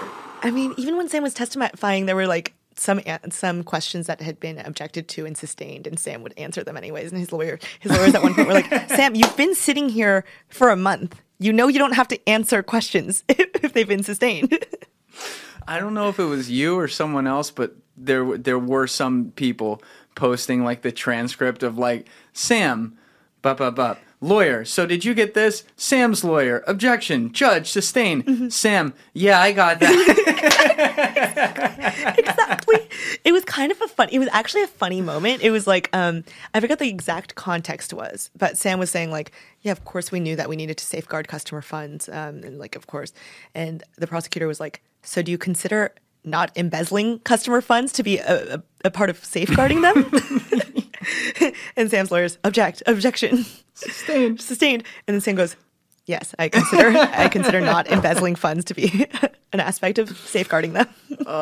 Do you think his lawyers wanted him to testify, or he insisted on it? I knew Sam would testify. It's just knowing Sam and knowing that he like first of all likes to talk. Second of all, likes taking a fucking gamble. He likes taking a fucking Yes. risk and will always swing for the fences. I knew he would testify. So I think that Sam ended up with those lawyers because he already, I don't know what's public about his first set of lawyers, so I won't go into that, but he already had a set of lawyers before these ones. And I kind of assumed that he chose these lawyers because they would like let him do what he wanted to do, because something else happened with his previous lawyers. So I think they've kind of had to let him go off and write his little Substack, let him go off and do his little media tour. So when it came to testifying, I'm sure they were like, "Yep, what's the worst that can Sam." happen? Yeah, exactly. Like they're still getting their paycheck. So like, yes, they like, are. hey, this guy's doing this to himself. Like it's not even our fault if he goes to prison. Like he's done it. God, I hope my lawyers are better than that. I hope they're like, you sit the fuck down. Exactly. You shut up. I know they should just like broken his phones like during house like Yes. it's not good. Yeah, that's if I'm paying lawyers like that, they better be doing that shit to me if I'm that dumb. But how many days did he testify? I think it only lasted like 3 or 4 days, I believe. It And was how long are these sessions though? Like when he's testifying, are these like 3-hour sessions, 6-hour sessions? There are breaks throughout the day, but like court starts at like 9:30. We get out at around 4. A couple breaks in between, so there's breaks, but yeah, pretty long periods of talking. And how would you describe the jury watching him testify? It was so hard to. Okay, I felt like they looked annoyed with him. I felt like I saw some eye rolls. I saw some furrowed eyebrows. I saw some sort of like when two jurors would sort of look at each other and just be like eye roll at each other. But I also was like, maybe I'm overreading this. Like I don't know them too well. Maybe they're furrowing their eyebrows and they just do that when they listen to things. I don't know. So I didn't like put too much weight on what I was seeing in the jury's faces. But you could kind of sense that they felt a bit kind of annoyed at this guy. And Sam, I thought, did fine in his direct testimony, but I thought that he, in his cross-examination, just came off so unlikable. Like, in my notes, I was, like, writing, like, fucking dickhead. He just came off like such a fucking dickhead. Damn it, Sam. Right? I'm just like, why are you doing this to yourself? But, like, in his direct examination, he was giving his entire recounting of how FTX and Alameda started and what his intentions were. He just wanted to make a better product. It obviously wasn't fraudulent from the start. He remembered lots of moments. Then cross-examination, they'll ask him, like, a really simple question, like, so you met with Bill Clinton. I don't recall that. How did you get to the Super Bowl? I don't remember that. And then they would just corner him into questions. So they're like, so how did you get to the Super Bowl? Did you fly on a private jet to the Super Bowl? I don't recall. Well, let's pull up the fucking photo of you on a private jet on the way to the Super Bowl. The one with him sleeping? Yeah, like I don't know if that one exactly was from the Super Bowl, but they had exhibit A, B, and C where like they asked him, do you recall this? And he'd pretend he didn't remember. And I'm like, they're about to fucking pull up a picture of this. And he would just pretend that he didn't remember anything. So it was just so frustrating just watching that. As a jury member, I'm just like, this guy doesn't fucking look trustworthy anymore. He remembers how Alameda started in Airbnb, but doesn't remember that he like met Bill Clinton. Like that's a pretty memorable thing. Yes, I would say I'd remember. That'd be on my list of memories. Exactly. For sure. Yeah. And was he literally saying like the line, I do not recall? Literally, the prosecution actually counted it, and it was over 140 times that Sam said, I don't recall, I don't remember, just wouldn't answer really straightforward questions. And some of those questions were not even fucking damning or like directly relevant to his criminal charges. It like, did you meet with Bill Clinton? You saying yes to that doesn't mean you're admitting to fucking fraud. But He might not look great. But yeah, well, but like not being able to admit something like that, I'm just like, come on, man. yeah, it's better to admit it than to say, I do not recall. Because then if you don't remember fucking anything, then how are we supposed to trust your entire day of testimony where you're retelling your side of events? Like if you don't remember any questions. It's not going well. Going well? Did you think this was going to be, there were, 7 or 8 counts, right? Yeah, 7 counts. Do you think it was going to be 7 for 7?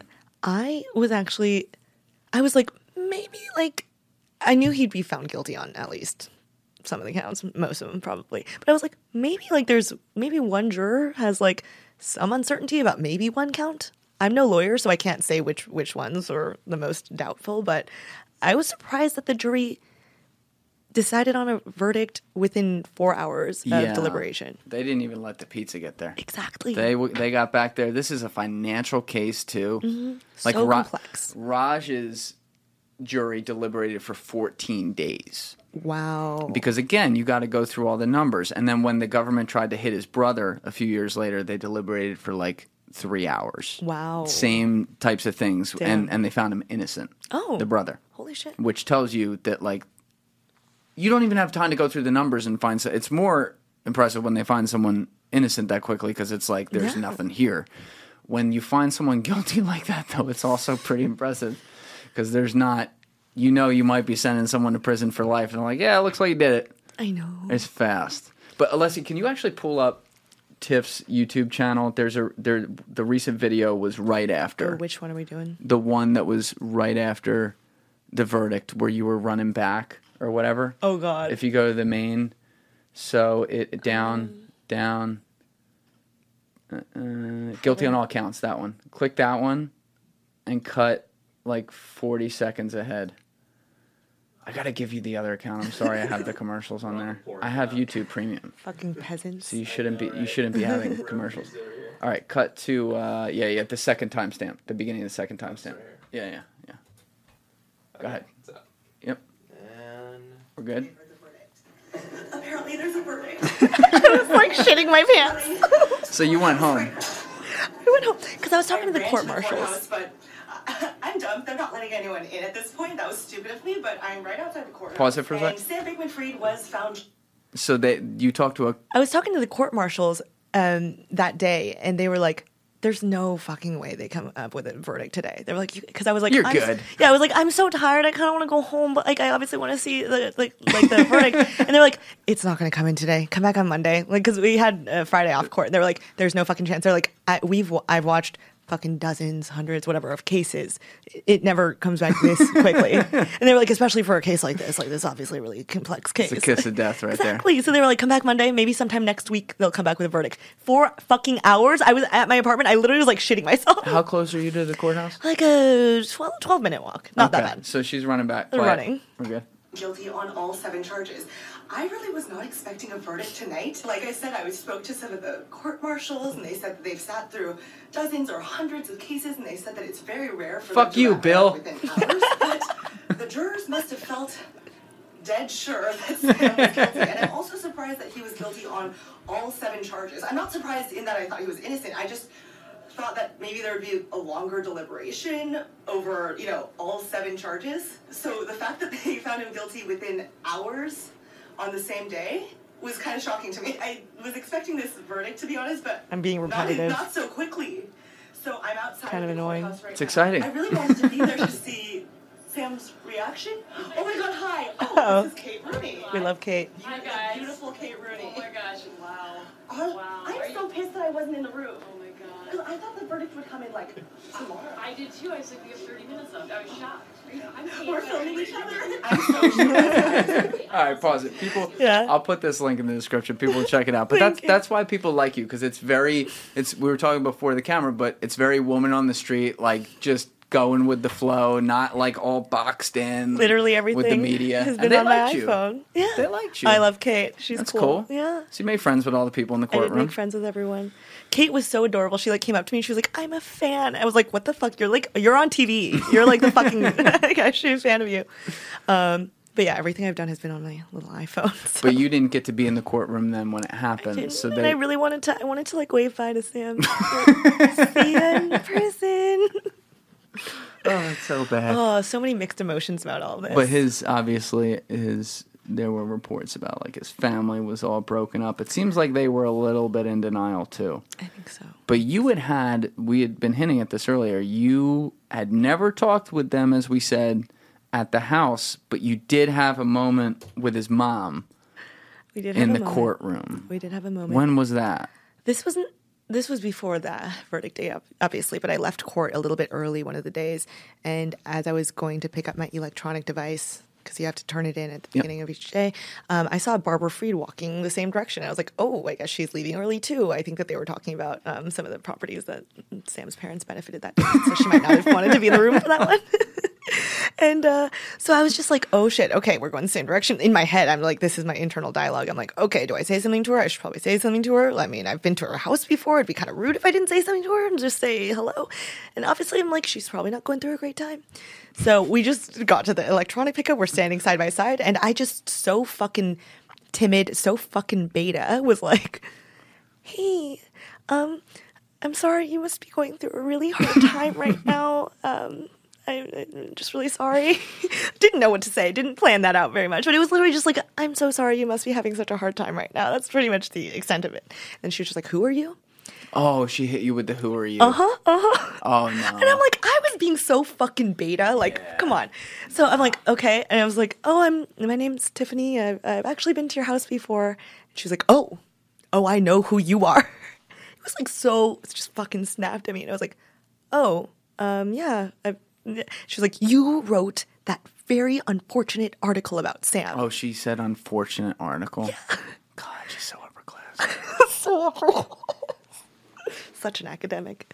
And I was like, sorry, are you confused? Like, because I have a Substack, but I don't write articles. I've like reposted some things that Sam has sent me, and I've like posted a lot of Celsius leaks I've posted on my Substack, like wallet addresses and things that are written. I've reposted on Substack, but I've actually never written an actual article, let alone an article specifically about like Sam and I. But she was like, you wrote that very unfortunate article about your conversations with Sam. So I was just really confused. I kept asking the same question, asking for clarification. I was like, are you talking about like a video I posted? Or and she's like, no, that article. And I was like, and so we were like walking out of court, and she kept repeating this to me, like yelling at me. And we got outside, and she was trying to pull up whatever article, and then I know, but then she just stopped, and she's like, you know what, I can't even talk to you right now. And it was just really, really dramatic, to like the point where there were a couple of people who were standing outside of the courthouse that witnessed this, and they like came up to like comfort me, and they were like, why was that woman yelling at you? Are you okay? Did that lady hurt you? Exactly. And they didn't even know it was Sam's mom, but they were like, why was that woman yelling at you? And I was like, that was Sam Bankman-Fried's Oh, they didn't mom. know? They didn't know it was Sam's mom. These aren't photographers. I think that they were probably like people in the public that maybe were like in an overflow room or something like that. Maybe they hadn't seen Sam's mom in person, but they didn't know it was Sam's mom, and they were like, how do you not know? Okay. I know. I was surprised too, but I was like, that was Sam's mom. And they're like, what? Yeah. Why does she hate? So yeah, that was quite a little interaction. Well, she's going through it. I mean, I'll empathize with that too. That's the thing. That's why I kind of feel bad talking about it. It was like obviously a noteworthy experience, but I'm like, yeah, she's obviously like having the worst time of her life. Like her son is potentially going to go to prison for a really long time. Yeah, I can't imagine that. Yeah. So you weren't in there obviously, but what did you had talked to some of the reporters who were, did they say that there was like a dose of reality moment from him, or same status quo? They said that the mood in the courtroom was actually just pretty somber. Like, no one was cheering for the fact that someone's life was over. And obviously, even, like, the jury members didn't look like they were proud of themselves or anything. It's like, at the end of the day, like I've said, like, I'm probably more empathetic to Sam than the average person. But after watching the trial, I would have had to write guilty as well. Like, there was so much evidence. And I kept asking what Sam's reaction was, and pretty much everyone said that he was just stone-faced, like there was no reaction. And ultimately I wasn't actually surprised, even actually in that we don't have to watch the video, but I think I said like I can't actually imagine Sam being super overly emotional because he's not a very emotional person. And that kind of like lined up with what I heard from people in the courtroom. They said that he didn't cry, there was no emotion on his face. He mostly just turned to talk to his lawyers when he heard the verdict, and he didn't even turn to look back at his parents until he was being actually like escorted out of the room or whatever. So as he was exiting, apparently he looked at his parents and gave them a little nod, and then exited. But apparently his parents were obviously very emotional. Heavy. Yeah, it's heavy for sure. And he's at the middle of, there's all kinds of unanswered questions that probably always will be unanswered about this, and people's conspiracy brains will always be tingling just because of who his friends were. Yeah. And I understand that. I understand why people think that. I mean, I sit here and wonder it too. He knew the most important people and paid off the most important people. And I guess to the credit of the justice system, did see the full scale of justice. What people will always wonder, though, was that just pushed along to kind of take the spotlight off it, say, look, we got him, he's in jail, and other people who may have had knowledge or involvement or some shady dealings with him never get looked at. Do you ever wonder about that? I'm not necessarily a conspiracy theorist. That's good. I know that there are a lot of people who are saying, well, since Sam made these political donations, he's probably going to get let off, like, or pardoned. I personally am not under that, but like, there's it didn't happen. Well, yeah, it didn't happen. Some people are like this. I still get comments of people being like, he's never going to see the inside of a cell. I'm like, what the fuck are you talking? He's literally in fucking jail right now. So there's still like delusional people like that. I think that if anything, I don't think the political donations are going to help him at this point. I mean, now these politicians have more incentive to just publicly show, look, I'm not corrupt. Look, I'm not with this guy. Like, I don't support this guy. And there's no new money coming in. Like, they don't have any incentive to continually help him. Like the billions of dollars that Sam was getting, it's all over now. Like, so I don't think the political donations are gonna help him. If anything, I feel like the politicians have egg on their face and they're gonna like try to publicly distance themselves as much as possible. I also, though, I'm sure that there's probably some things that politicians did that they probably don't want coming out in the second trial. Like, I think there's probably incentive for some things to not get made public, but I don't think that they're going to be like rooting for him to get pardoned or get sent free or anything like that. Do you think the second trial will happen or they'll come up with a deal? God, I mean, I wonder. Because at this point, it feels like fucking overkill. Like, you guys got him on 7 charges. He's already facing 115 years. I don't think we really need more charges for him to be found guilty on. Like, if anything, it would feel like just for show and just to send a message if we did the second trial, because these are the political charges this time? Yeah, that's the only thing why it might look weird if they dropped it. But it's just kind of like all the resources it takes to put on like a criminal trial and like with these very highly paid prosecutors and everything like that. To do a whole another round of this feels like overkill. Yeah. Because he already got found guilty. So, I mean, logically, I don't think it should happen. But if anything, like, it might look bad for them to drop. That's the thing. That's the one. If they drop those ones or like make a deal on those ones, there might be like a public outcry. Oh my God! You're gonna have every tinfoil hat in America tingling. 100%. Yes. So I think that's if the political donations charge wasn't in that one, then I'd be like, no way. But yeah, now I'm like, yeah, maybe they have to just to keep these conspiracy theorists at bay. I don't know. God. Yeah, it's a mess, but I'll admit, when I first saw it come through, I did not think he was ever gonna. I should say, I felt strongly that there was a good possibility he would never face the full brunt of things. I knew he was gonna have to face something. He wasn't gonna. They weren't just gonna let him walk. They were gonna have to do something, but there'd be some sort of deal, and it doesn't appear that way. I mean, I don't know. Did you have any beat on what the judge thought of him? I mean, I know he was like violating the conditions of his bail on the build-up. That's probably not good. Yeah. It was Judge Kaplan, right? Yeah, I don't think the judge is a fan of him. Although the judge also seems like he's a relatively fair, even-mannered judge. But I've heard mixed things from people. I was just talking to, do you know Gene Borello? He's like a mobster. He's friend. I saw he's friends. Yeah. But I was talking to him, and he was just at MDC, and he said that Kaplan is a really harsh sentencer. And also Martin Shkreli told me that Kaplan is a really harsh sentencer. Although when I read some like articles, I think I read a Bloomberg article that found a couple of examples of Judge Kaplan going below the recommended guideline sentence. So there's examples on both sides, I guess, of him being harsh or him being slightly lenient. But I don't think he's Sam's biggest fan. I think Sam probably came off as a bit pompous and didn't necessarily take responsibility for his actions or own up to anything. And I guess kind of like wasted everyone's time going to trial. Like, so I don't know if Judge Kaplan's going to be too pleased. And I also wonder if he'll find that Sam, if he might think that Sam perjured himself on the stand.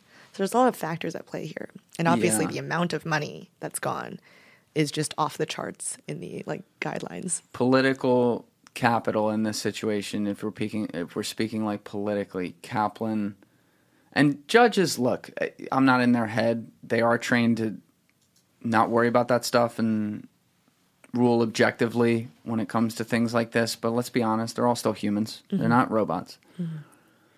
There's so much attention on this and so many vibes against him. Mm-hmm. The only possible outcome for Kaplan is bad here. And the only way he has a bad outcome, meaning like in the press for him, is if he gives him too light of a sentence. Completely. There's no downside to Kaplan putting this guy in jail for life. No one's going to feel empathy for it, so he could technically do it. Completely. That's an interesting dichotomy I for me. 100% agree with that, and that's why I'm kind of like, I think there is actually like a higher than...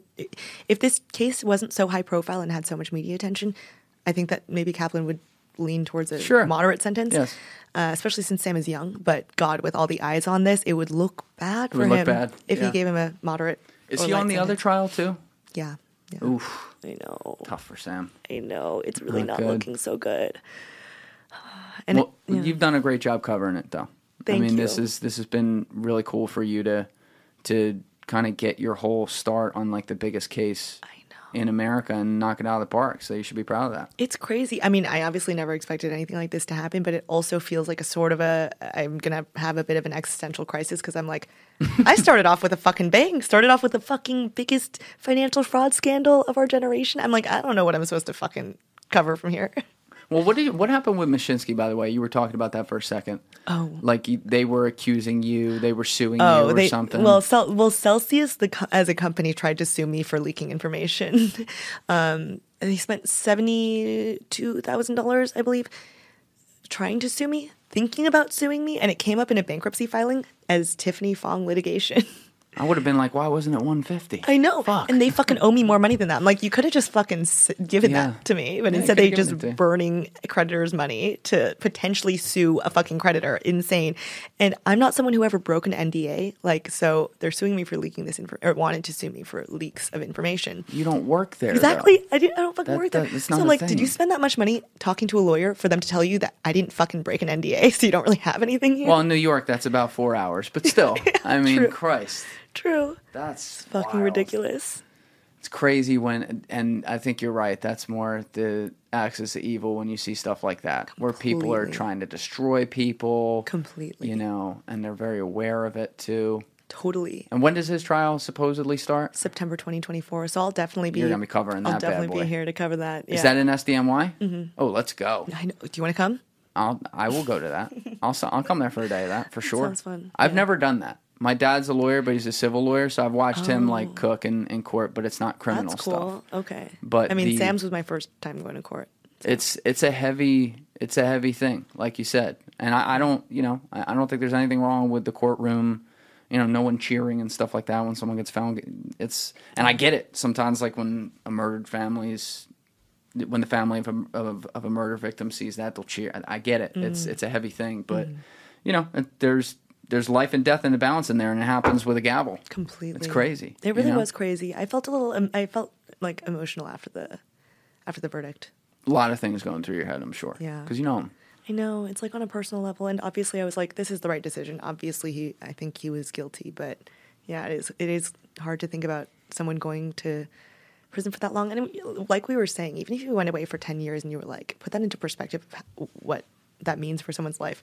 And I was just thinking about, I was able to have all these very candid, unfiltered conversations with Sam sitting at his house.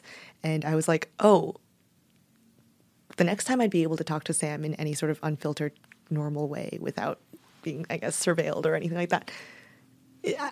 By then, in 10 years, like, I might have, I hope I have like fucking kids and a family, and I'm going to have a house, and like my life will be so different. And like, I don't know, it made me kind of sad to think about, like, he'll just be sitting there and I'm going to be off doing something else. And it made me really sad to think about. His time stops. Yeah. While it keeps going too. Exactly. It's a very weird thing. Exactly. But Tiffany, great job on all this. Your YouTube channel is Tiffany Fong. Thank We'll you. link that in the description. Thank you. Your Twitter is Tiffany Fong with Tiffany an underscore. Fong with one underscore. Okay, we'll link that as well. I really enjoyed this. Awesome job on the case, and Thank you you're very so much. entertaining talking about it too. Thank you. This was so fun. You guys are great. I'm glad to hear it. Everybody else, you know what it is. Give it a thought. Get back to me. Peace.